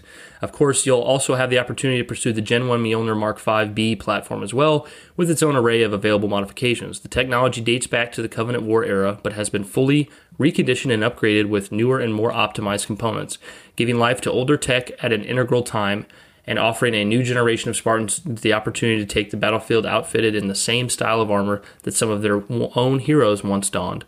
Let's take a look at such example. This first one, straight up, it looks like George from... It does, dude. Oh my gosh, it's so pretty looking. Grenadier Gen 1 Manufacturer Materials Group. Grenadier helmets are officially categorized as prototypes as Nav Spec War wrestles with the overwhelming cost of its lightweight armored composite shell. Man, they're paying so much homage to prior Halo games. I love it. In stuff like this is why I think it's so exciting, because just the inclusivity, you know, just having so many different options for Spartans, for players. There's so many more females playing Halo now than I think even in 2015, you know. Yeah. And we don't get to see them all the time, like on social media. Especially with it being free to play, there's going to be more. But yes, and you're going to have, you know, younger people playing. You're going to maybe even have older people coming in, and it's just so cool to have all this stuff, to see all this stuff. There's going to be stuff that's familiar to us. There's going to be stuff that's new. But there's all these little bits of lore details that makes it fun, and you can tell that compared to like something like 4 and 5's Spartan armors and designs, it seemed like those were just churned out real fast. You know, like they had a quota. Even though I'm sure they were worked hard on. And I'm sure they did work hard on them, and I'm sorry to those people. I genuinely don't mean to sound harsh. It's just these are just so far and above they better. Didn't feel as well inspired as what we're seeing here in the Infinite stuff. So I'm really excited with this stuff, and no one's gonna look the same. You know, I feel like developers say that type of stuff all the time when they're promoting their suite of options and stuff and customization features. But man, I'm really getting that vibe with Halo. Yeah, as we mentioned previously in the article, it finishes up by talking about the book that's coming out after Kelly. Well, actually, no, I think I got it wrong. What's all right? I think Troy Denning's book's coming out before the one we saw. It's getting hard to keep up, though, because there's a lot of books. But reading ahead, it says, before we close for today, we thought we'd bookend this issue with some extra bit of novel news. Back in issue 112, we announced the next novel from the acclaimed penman Troy Denning, Halo Divine Wind. We gave you the title, the author, and the cover, which you can see here again by the fantastic Benjamin Carr. Today we thought you might enjoy a more detailed description of the adventure to wet your whistle.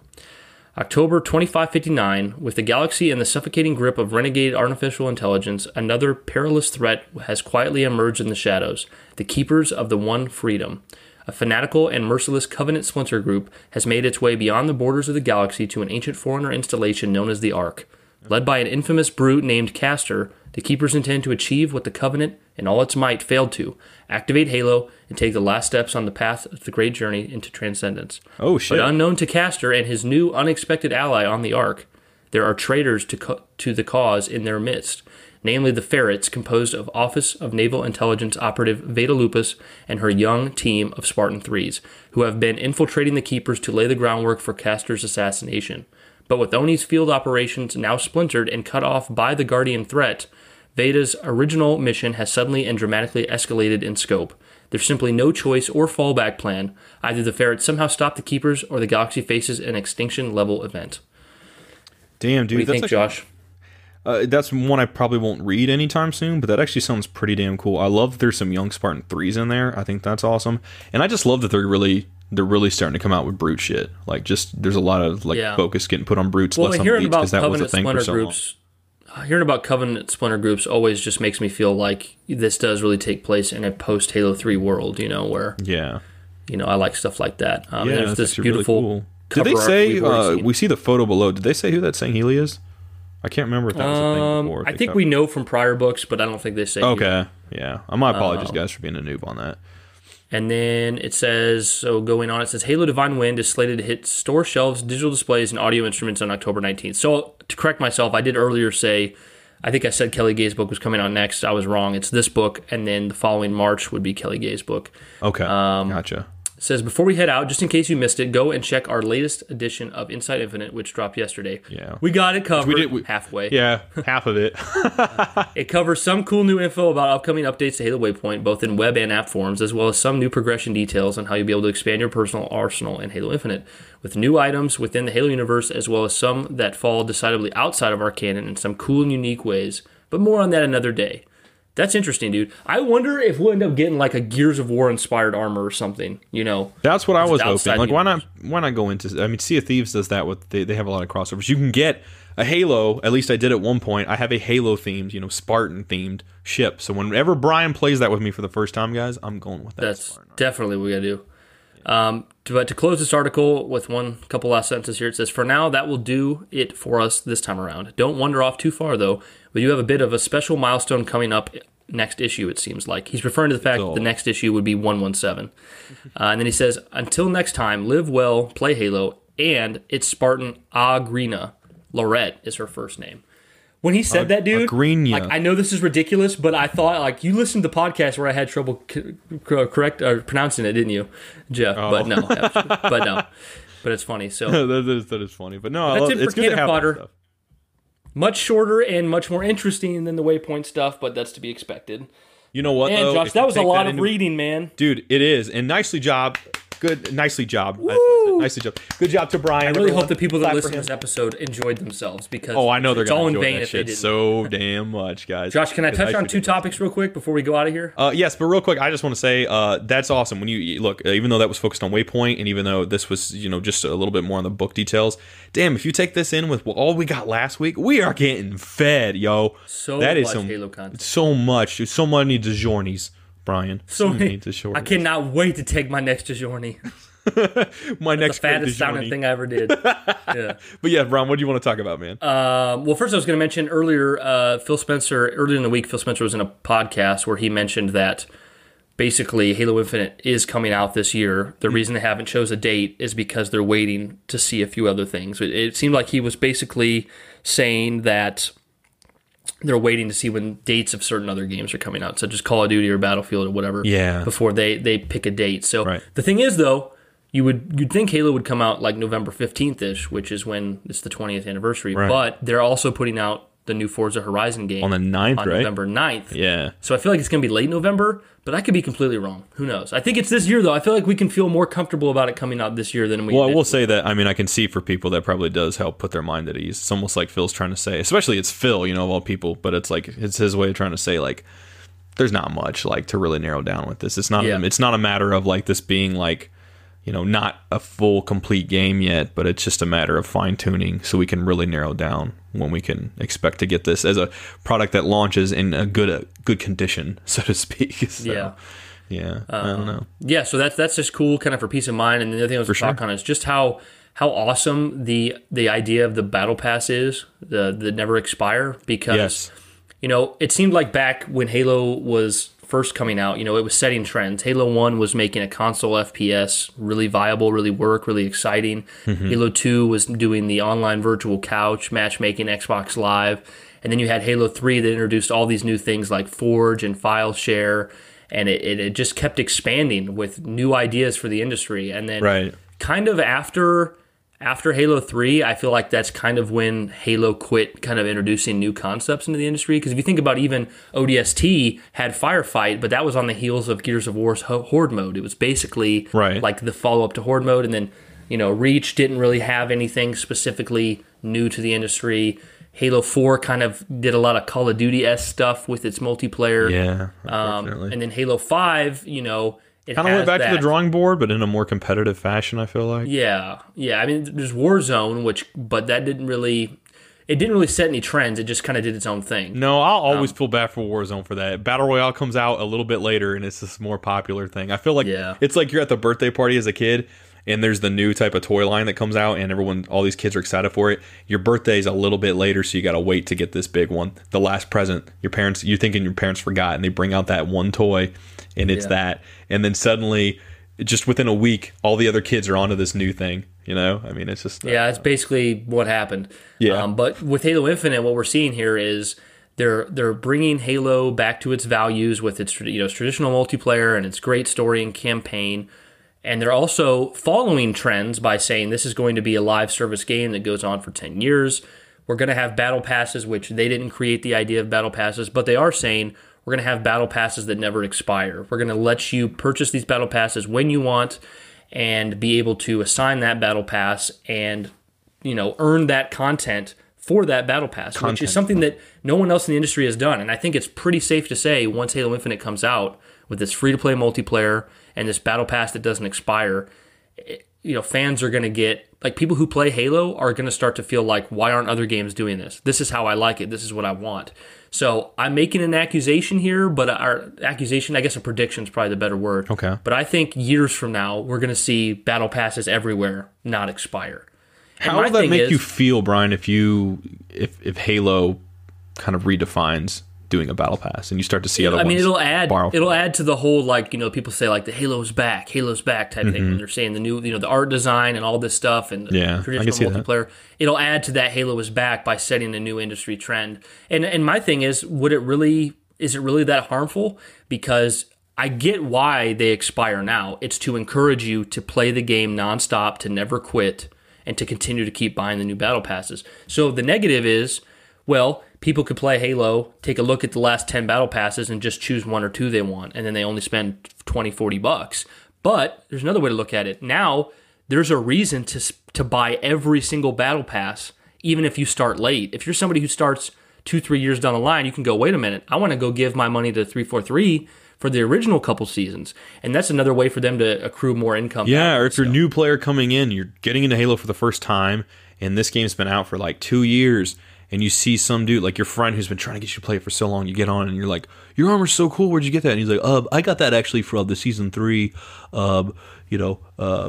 I don't know, ODST pack, and then like the player's like, oh shit, cool, and then goes and buys that one and starts, accruing. And everybody's happy. They get the content. 343 gets more money for the battle pass, and it's fair. It's fair that we're paying for these battle pass because they keep generating new content. That's why it's a live service. We keep getting new content every 3 months, and 3 months is such a good amount of time. Yeah, compared to a month, damn, that's a long time. I think for some people, it could even get to the point in Infinite, in its lifeline, where people are like, man, can you guys speed this up? Because 3 months is a long time, but that's going to be great. They might say that, and they might adjust. You never know. But well, too, it's like for me, I'm going off of what I see kind of available in terms of quantity with what MCC does with their seasons. But if they might be completely doing it differently, wholehearted, just going on a completely different way in Infinite, which I'm sure they are. But I'm sure they got we see the DNA there in MCC. So either way, but ultimately, cool. I think there's just nothing that can go wrong with a battle pass that doesn't expire. I think it's very unless they start introducing, there's going to be other microtransactions of some sort, which it definitely seems like they've said that's absolutely not going to be the case.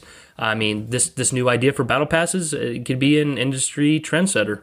It could. I'm interested to learn more about this fracture stuff we're talking about, but that's really the only kind of asterisk I'm a little more curious about. But even if it is, like, I guess what I don't want it to be, that's not that bad compared to everything else they're doing. So, but everything seems awesome. And, dude, I'm so excited that we're getting a new waypoint because that's just another part of what's been tough, these last 6 years for everybody is not having any new stuff like that to really help. Like, Halo Channel was it, and it was exciting, but then Halo 5, unfortunately, even though I love it, crushed all Halo's momentum, and Halo Wars 2 was like, hey, I'm cool, and everyone was like, well, we love you, but you're not a mainline game, so we're not going to reach that, you're not going to penetrate that glass, ceiling, and it's just been living in that. So, I mean, this is a great refresh, a great fresh start.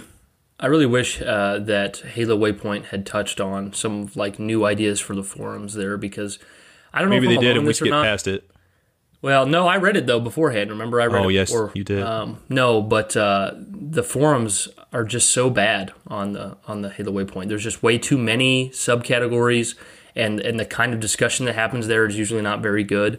I feel like I'm not alone on that. I feel like Alex has also said the same, but I'm never going to go there to participate in discussion because it's just not a very good place to have discussion. If they're putting all this effort into Waypoint, I'd like to see them condense that those forums a bit and maybe fix up the moderation a bit, make the moderation a little bit better. I mean, I don't know what you do. Like, you don't want to have, if a 11-year-old wants to come talk about Halo on Halo Waypoint and makes really pointless, stupid threads, like, that's kind of still not fair to keep them from that. But like the discussions we have on Twitter and places like Resetera, NeoGAF, that kind of stuff, the discussions are so much better than Halo Waypoint. So I mean, I don't know about Resetera and NeoGAF, but you've shown me some cool stuff though at times. You've shown me some cool stuff. But you know what I would say, man? I would say get rid of the forums altogether on that. I'd say we move past forums. I mean, with how they are now, I would agree. Yeah. Like maybe just have links to Reddit or the official Halo Discord and stuff. It's just more common now, I feel like. Yeah. But I don't know. But you're right though, Brian. Well, I've heard the Discord's pretty bad too, which I know I don't use it, so I don't know. I'm there, but I don't really use it myself. Yeah. But I don't know. I mean, but you're still right though, Brian. You're still right 100%. Like, if they're gonna do something with forums, like if they're gonna keep it, they need to just give me a reason to want to go there. Like, you're never gonna. I feel like you're never. And I could be wrong, but I feel like you're never gonna find people like us or Late Night Gaming or Alex, Haruspis, like participating there frequently. I just don't feel like you see that because people don't want to go there. Yeah. But anyways, Josh, you ready for the business and then our patron shoutouts? Yeah, dude. Heck yeah. Guys, if you want to follow us on Twitter, it is at Sacred Icon Pod. If you want to follow Josh, he's at Jurassic Joshy. Bang! Jurassic Joshy. You got it right. I am at Brian's Bane. If you guys want to support us monetarily, you can go to patreon.com/Sacred Icon Podcast. And what's really great here is that we have 3 tiers, $1, $5, and $10. And we have gotten so many people coming on the Patreon recently. We're so gracious. I mean, it's just one after another. It's email, like new patron. We love it. It's been amazing. But with that $1, if you become a patron for just $1, you get shouted out on every podcast. You get access to all of our music tracks, a bunch of other content for just $1. $5, you get to be in our Sacred Insider Discord channel where we talk more candidly behind the scenes about stuff. You also get to what's the other thing, Josh? What's the other thing you get with the Sacred Insider? I'm already forgetting. Oh, well, you get the blog. You get the weekly blog. Oh yeah, our blog. Yes, escape my mind. I just put one up. Brian will have one next week. So yeah, it's just a little extra personal blogs on the patron for $5 and up, and at the $10 you will get everything prior plus an entire extra episode of the podcast just for the $10 patrons, which we'll be recording here shortly, that you'll have. So go ahead and join there. We're also looking into maybe adding some more tiers, higher tiers for other cool stuff that we'll sizzle for you maybe guys. talk about later. We're thinking about that. But if you guys ever want to send a voice clip or an email about anything, you can send that to sacrediconpodcast@gmail.com. That's completely cool. It doesn't have to be in particular about a certain episode or anything, just whatever you want to send in. But yeah, join our Discord. The link's at the top of the page. I think that's pretty much the sell for our guys, I gotta say for a moment, Brian, you do such an amazing job every time you take us into the business. When you're going through that stuff, I'm like, okay, what's the other thing? What's the other thing? And you like, bam, bam, bam. I remember it all, motherfucker. Like, I won't forget this shit. Like, you never forget that stuff, dude. Amazing job. More claps for Brian. Appreciate golf claps for Brian. You did so good. A lot of talking this episode, dude, and it wasn't the kind of talking like I got to talk to you as much. It was a lot of like. I know, but dude, you did a great job, Brian. Okay, Josh. So we got some new patrons. We have to give them the special shout out before I go into where I quick. Who are they, Brian? Well, our most recent is Natsumi. She is so kind. She is so kind, dude. So many great things to say about you, Nat. You're so kind, so sociable, so beautiful, and just so great to have in the Discord. And it's just you got such a positive aura and everything like that. And that's what we love having. She really feels like someone you can talk to. Absolutely, dude. Absolutely, 100%. So, should we say because we always give like some kind of weird name. Is this Natural Natsumi? Natural Natsumi. Natural Natsumi is so pure. Ooh, that was good. There you go. That. Damn. Okay, yeah, we'll roll with that from now on. Okay, next we have our new patron, Fel, which reminds me of I used to play World of Warcraft, and I was a warlock, and all the different demons I would summon would be like Felguard, Felhound.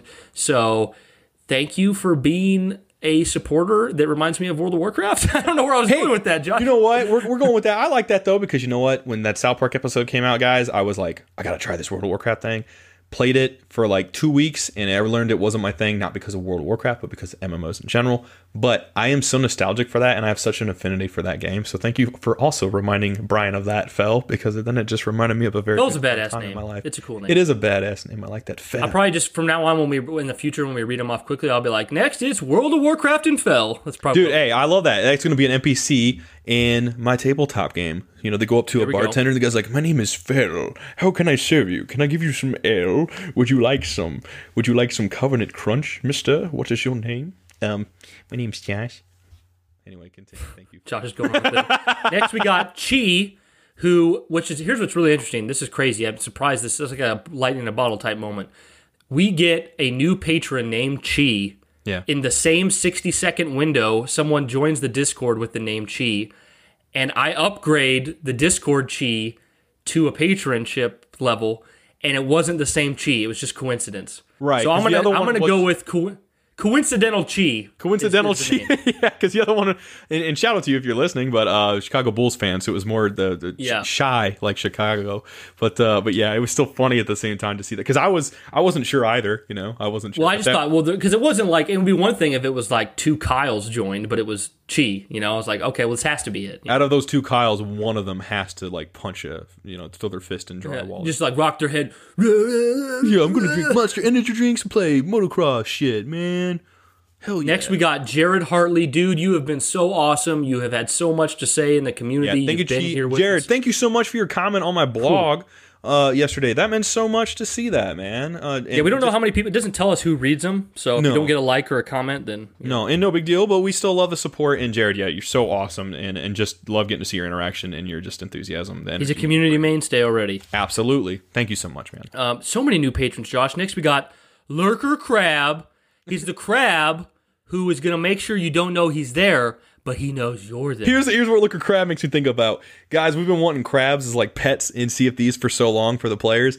And like when there was the trailer, Brian, for A Pirate's Life, there's a shot of like Johnny Depp pointing on while he's on deck on the ship, pointing at another player by this cannon, and there's a ship off in the distance, like they're about to have a battle, and everyone sees this, and you think, oh my god, Johnny Depp, it's so cool. What ends up, what's the big takeaway? Everyone's like, there's a crab on the cannon! There's a Lurker Crab on the cannon! So shout out to you, Lurker Crab, for getting your time in the spotlight. Yeah, you're on the cannon in Sea of Thieves DLC. Hell yeah. Another new patron, Josh. This guy's name is just Space, but it makes me think of Space Jam. There's a new Space Jam coming out. Hell yeah, and I'm excited for it. It's not Michael Jordan, but look, LeBron James is cool. I'm not like, I don't keep up as much on basketball nowadays, but look, I'm so excited for a new Space Jam, dude. It's going to be dope. And when I seen, Brian, by the way, when I saw a dragon in there for Game of Thrones, I don't know if you've even seen the trailer, but they're having like some kind of Game of Thrones cameo stuff in there. In Space Jam? Yeah, because WB owns the shit, right? So like, I've seen it now. At one scene in the background, you can see like Mama Fratelli from the Goonies. You can see like a couple people from Clockwork Orange and stuff. There's like, I don't know how they're doing that, but they're like doing some stuff in there. And you see the dragon. Game of Thrones, big Game of Thrones fan here, guys. Yeah, and I love it too. I've just never finished it. Yeah. I just gotta be. Thank you, Space. Come argue with me in the Discord. All right, that's for our new patrons, Josh. Thank you so much, guys, for joining our. Thank you. Oh my god, it means so much. Love to everyone. Yes, it just makes us be like, I can't believe people like us enough to do this. It's so cool. Yeah, we are getting dangerously close, guys, to having so many patrons that what we're probably going to do. Now, bear with us. I want you to know that you're still going to get the same treatment, but we're getting close to 50 patrons. So what we're probably going to do soon here, because of how many there are of you, and this actually might benefit you more because you might actually get us to say more about you, is we're going to pre-record before each episode a audio bit of me and Josh shouting out the patrons, and maybe add a little background music flair in there, and really just give you guys the time. Yeah, absolutely. In that pre-recorded thing, and then at the end of the episode, when I go into our patron shout-outs, we'll play that audio clip, because it's getting to the point now where it's like, it's tough to list off 50 people. It's so much fun, and this is one of our favorite parts, and we know this means a lot to you guys. So, but it's a good, like, it's not a problem whatsoever, but it's like a good problem to have. It's really cool. We will never remove the shout-outs, because what we've heard from so many people is, I care about the shout-outs more than anything. Yeah, and I don't blame you. Hey, guys, one time I wrote into a Star Wars podcast, and I was so, like, I was so self-conscious when they were reading off my email that I hid under my bed. Like, I don't know if that makes sense, but I was just so, like, self-conscious. So, I get it. I love it's an amazing moment. So. It's just like the whole, like, send text message on your phone, then run away as fast as you can. Yes, exactly. Like, put the phone down and just immediately go do other stuff. Like, you're not lurking there waiting. Yep, absolutely. All right, Josh, so I'm going to go through these quick. You ready? Okay, yeah, absolutely. We got the ever so wholesome Mr. Unknown, who had us wish Happy Father's Day. Mr. Thank you so much. Unknown. Thank you so much. I don't remember this patron from before. I think we probably shouted him out before, but it's Joseph Smalley. Oh, small print TV is what he went by before. He's got the smallest print, but it's so readable. Small print Thank you so much. Thank you so much. Next, we got Aaron. Dude, you've been a part of the community for so long. I don't know what it would be like without you. Thank you. Seriously, Aaron. Oh, my gosh. So much good stuff to say we about love you. Always love you. We got Lieutenant Cameron 88. Dude, you've been such a big contributor and supporter in the Patreon. We're going to have a video you in there. of you. Yeah, you're soon. an iconic staple now. Josh, you know what? You gave me such credit for listing off all the business stuff. I never mentioned the YouTube. I'm going to say it right now here, guys. But if somebody's dipped out before the Patreon, they haven't. They're still. They're not going to get it. Where's my turn? I'm waiting for mine. But go check out Sacred Icon podcast on YouTube, guys. We're trying to do YouTube content there, posting stuff. Just let us know what you think about it. We're trying to get some traction there. We got this new series we're doing called Sacred Boys React, where you send in your clips of multiplayer and we react to it in the moment as color commentators. Please send those in to sacrediconpodcast@gmail.com, guys. We will love to do commentary. We're always going to be nice. We're not going to be sitting there roasting y'all. Even if you're terrible in the match, it'll be funny and we'll be nice. Exactly. It's just so much fun, guys. All right, Josh. Yes. All right, yes. Hey, Jess. I'm going to move quick. Here I go. All right, Colton Pittman, awesome NFL player. Oh, absolutely. On my team. Got your pick. Silent Ghost. I think you had a different patron name before, so I don't know. Silent Ghost never says boo, but is so polite. Never says boo. There it is. Rob Cheeseman. Let me know if it's actually pronounced Cheeseman, but provolone, peak cheese. Thank you so much. Gonna have some. Rodan. I'm gonna have some on my DiGiorno. Rodan, you are a classic member now of Sacred Icon. I can't picture it without you. Yeah, thank you so much. Dan. Butter my waffles, preferably peanut butter. Thank you so much. Oh my God, peanut butter. Next, we got the big, bold Palm Bear. He's a muscular, chiseled bear. Holy shit, Brian's so animated right now. You're dancing like a charm. Next, we got your boy, your friend, David. Thank you so much, Nervo. Hell yeah, David. Love you, man. Appreciate you. Love you. Next, we got ACD. I always want to say ACDC Outlaw. It's ACDC Outlaw now, baby. He is the DC. We're just going to call you that, even though it's not true. ACDC Outlaw. You like good music, and you like good comic book material. Absolutely. Next, we got Descended from the Ceiling from that butthole web. It's Caleb Webster. Hey, guys. Thank you so much for all that music. Check out the YouTube where we posted his newest track called From the Grave. It's pretty straight badass. Fire, guys. It's got the grave mind in it. Awesome. Next, we got Chris Greco, me, Gecko, Gecko, me, Greco, Neko. Have you seen my Greco? Chris Greco. Thank you so much. Ryan's eyes blinked like 85 times when he did that. Jesus. Next, we got Tony, who sang us a little song the other day. Thank you so much. Oh, that was so wholesome, dude. I Tony, loved you it. Can sing, man. Like, send us more of that, dude. I love seeing your face. I loved it. Next, we got Nicholas Terry, who runs an amazing cereal warehouse with his #1 brand, Codios, who also, Codios just recently friended us on Twitter and came to the Discord, and he became a $10 patron. Thank you so much, Oh, Codios. my gosh. Thank you to both of you so much. Nicholas Pixel Freaks, you are a much better film than Pixels by Adam Sandler. Thank you so much for your support. Absolutely. Thank you, Pixel Freaks. Not the Queen Grunt, not the Jack of all grunts. We got the King Grunt. Thank you so much. Oh, you got it, Brian. Nice. Very nice. Man, I am going to park a motorcycle and 3 cars on Arius' mustache because even though it's not there, it is huge. Man, you can do that on my forehead as well. It's just, that's like Alex Diaz, thank you for your support. Thank you. Appreciate you. No longer hated by George Lucas, it's Montana Menace, who used to do some awesome Halo multiplayer with Minnesota Menace. That's such a great story. If you What haven't an heard it, origin go back story. If you and guys want to hear the story behind that, go to the last episode. That was such a wholesome treat. Amazing. I'm just going to call him Montana Menace, the most prominent of the Menace brothers. Next is I Got Your Potatoes, continually reminding us of the Halo 2 You've heard of Hurt on Your Potatoes. Behind I the Got Your scenes. Potatoes, way better. documentary. Absolutely. Good stuff. Gonna watch it. Josh, what do we say about Green Plumber? You fucking Ouija. We love you so much, buddy. Always bringing that energy with that amazing Luigi collection. You got to pop that in the Discord again, buddy. Show the new people. Oh, yeah. Show it off for all the new people. Absolutely. Thank you so much. Awesome. Next, we got the other Joshy Big Boy. Which makes this Josh the small Josh. Yeah, that's right. Big Joshy Big Boy, number one Joshy right there. Give me your tiniest voice you can make. Hello, everybody, and welcome to episode 82 of the Secret Icon podcast. Next, we got Ryan Barca getting married soon. I don't know Well, how I think soon he it really pulled is. himself but away he can from get- NASCAR Thunder. Oh, You know, NASCAR you gotta Thunder. keep The playing biggest that. NASCAR Another Thunder left 2003 turn. fan.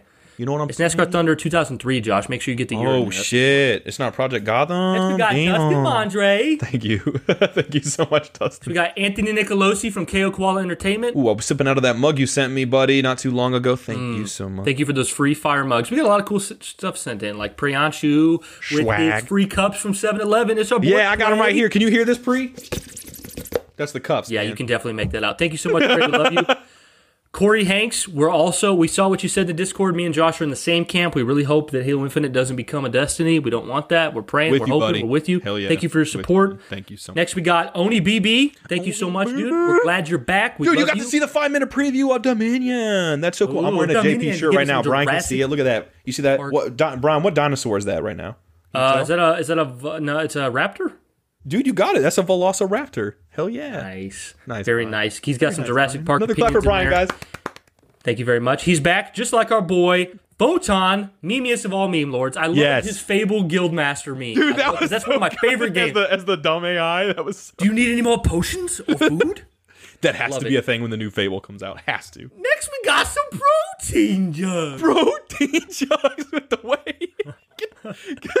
The face I give Josh when I say that. Oh It- my it's God. something. Thank you. Dropping in from the ceiling, we got MH Cosplay with that chili bean pod. Dude, it's getting to a point. There's a lot dropping from the ceiling. You got one guy. You got Caleb coming with the spider web from his butthole, and then you got Yeah. Mikey crashing in, shards of glass falling down on us. Yeah, Thank you, it's Mikey. like I want to know what we should do. Like, it would take a lot of patron money to make this happen. We should commission someone one day. If we have like $500 a month patron, commission someone, an artist, to make a Mortal Kombat roster with each of our patrons. Yeah, or have some like Isn't that- beautiful painting of just like everyone in sounds- the same room doing different stuff. You know, based That's on not like you just see like Caleb hanging in the background from his butt, and then you see the drop pod coming in with chili beans spilling He has all to over have the everyone's whitest feet. butt cheeks. Just the. Oh, absolutely, dude. They're like nicest freaking butt cheeks. hippopotamus cheeks. Next, we got the genius Genesis. Thank you so much for your continued support, dude. Oh, You've been Genesis, helping out thank with the you, YouTube and thank stuff. you for your You've been message the other day, man. Thank saying you. That nice meant so stuff. much. Awesome. Next, we got Ian Big Dog Mills going to get on that esports hype once Infinite comes out. Oh, Thank you so already much for your know, and I continued can't support. wait. I'm gonna be vibing off that. KN Nick, he said he supports us because the content's great. Thank you so much for those kind words, bro. We love you. Okay, Thank you Nick, for support. always like and subscribe that dude. Next, trying to hold on his shoulders the weight of 1 billion supermodel women. It's Trevor Polkey. Where does it go from here? I don't know, but does pretty it soon I'm going to not know what comes after like the number, so I'm going to have to figure something out. Something- But it's Trevor Polkey. Thank you so much for your Thank support. you, Trevor. Next, we got the Shipleys, forever now known as the WandaVision couple. I And they saw love that Prey too. put- It's Man, great. They posted Yeah. you guys were all shout out to everyone that was posting pictures of yourself or like you and your significant others recently in the Discord. That was so amazing to see. I always feel like you guys Very post your selfies and whoever you're with, whatever. Like it's so amazing to see, and it was just so great to see Jordan and Kirsty there. I was so It was so hilarious because Josh posted a selfie of himself, and then quickly he got pushed all the way to the back of the chat with everyone's couple pictures. Like, okay, screw me then. But next was we got cool to the see OG everybody. Halo podcaster, Dust Storm. Been supporting us for over a year now. Thank you so much, bro. Spectacular. Got lots of Dude, I work love coming your way with Dusty. Halo Infinite. Absolutely. Next we got the guy wait to who's see it. always trying to trip Matthew Salvatore. It's Glass. Thank you for your long the support. shots of glass coming down as Mikey crashes through is our patron subscriber himself, Glass. Glass has never felt so good. Thank you, buddy. Thank you so much, Glass. And finally, we have The Man Who Saw Justice League, New Edited More, and later this year coming in a collector's set in 4K, ladies and gentlemen. It's Matthew Salvatore. God, I love you guys so much. Thank you to every patron. You guys have been so supportive this past week. You guys have given us such great feedback, and just everyone in the community in general. We can't thank you guys enough. It means a lot. Brian and I have been vibing off that and talking about it even off air, just how much it makes us want to produce more content for you, to work harder at stuff. I mean, we have so many patrons now that we're getting to the point where, like, how do we read them off quickly without making the episode extend significantly? I mean, 48 patrons. It's going to get to a point where it's like it's a whole episode in of itself just going through. Yeah, the it's like, here's our patron episode where it's just an hour of reading off people. Right. But it's a good problem to have. It but I hope you guys weren't too bored with the coverage of the Inside Infinite on Waypoint and the cannon fodder. I hope we kept it interesting for you. Hopefully you got to that middle point where you could see we were starting to get a little fatigued and Josh started losing it and we both started laughing like crazy. Hopefully that made it worth the effort. But thank you guys so much for listening to the Sacred Icon podcast. And as always, keep it sacred. Peace, guys.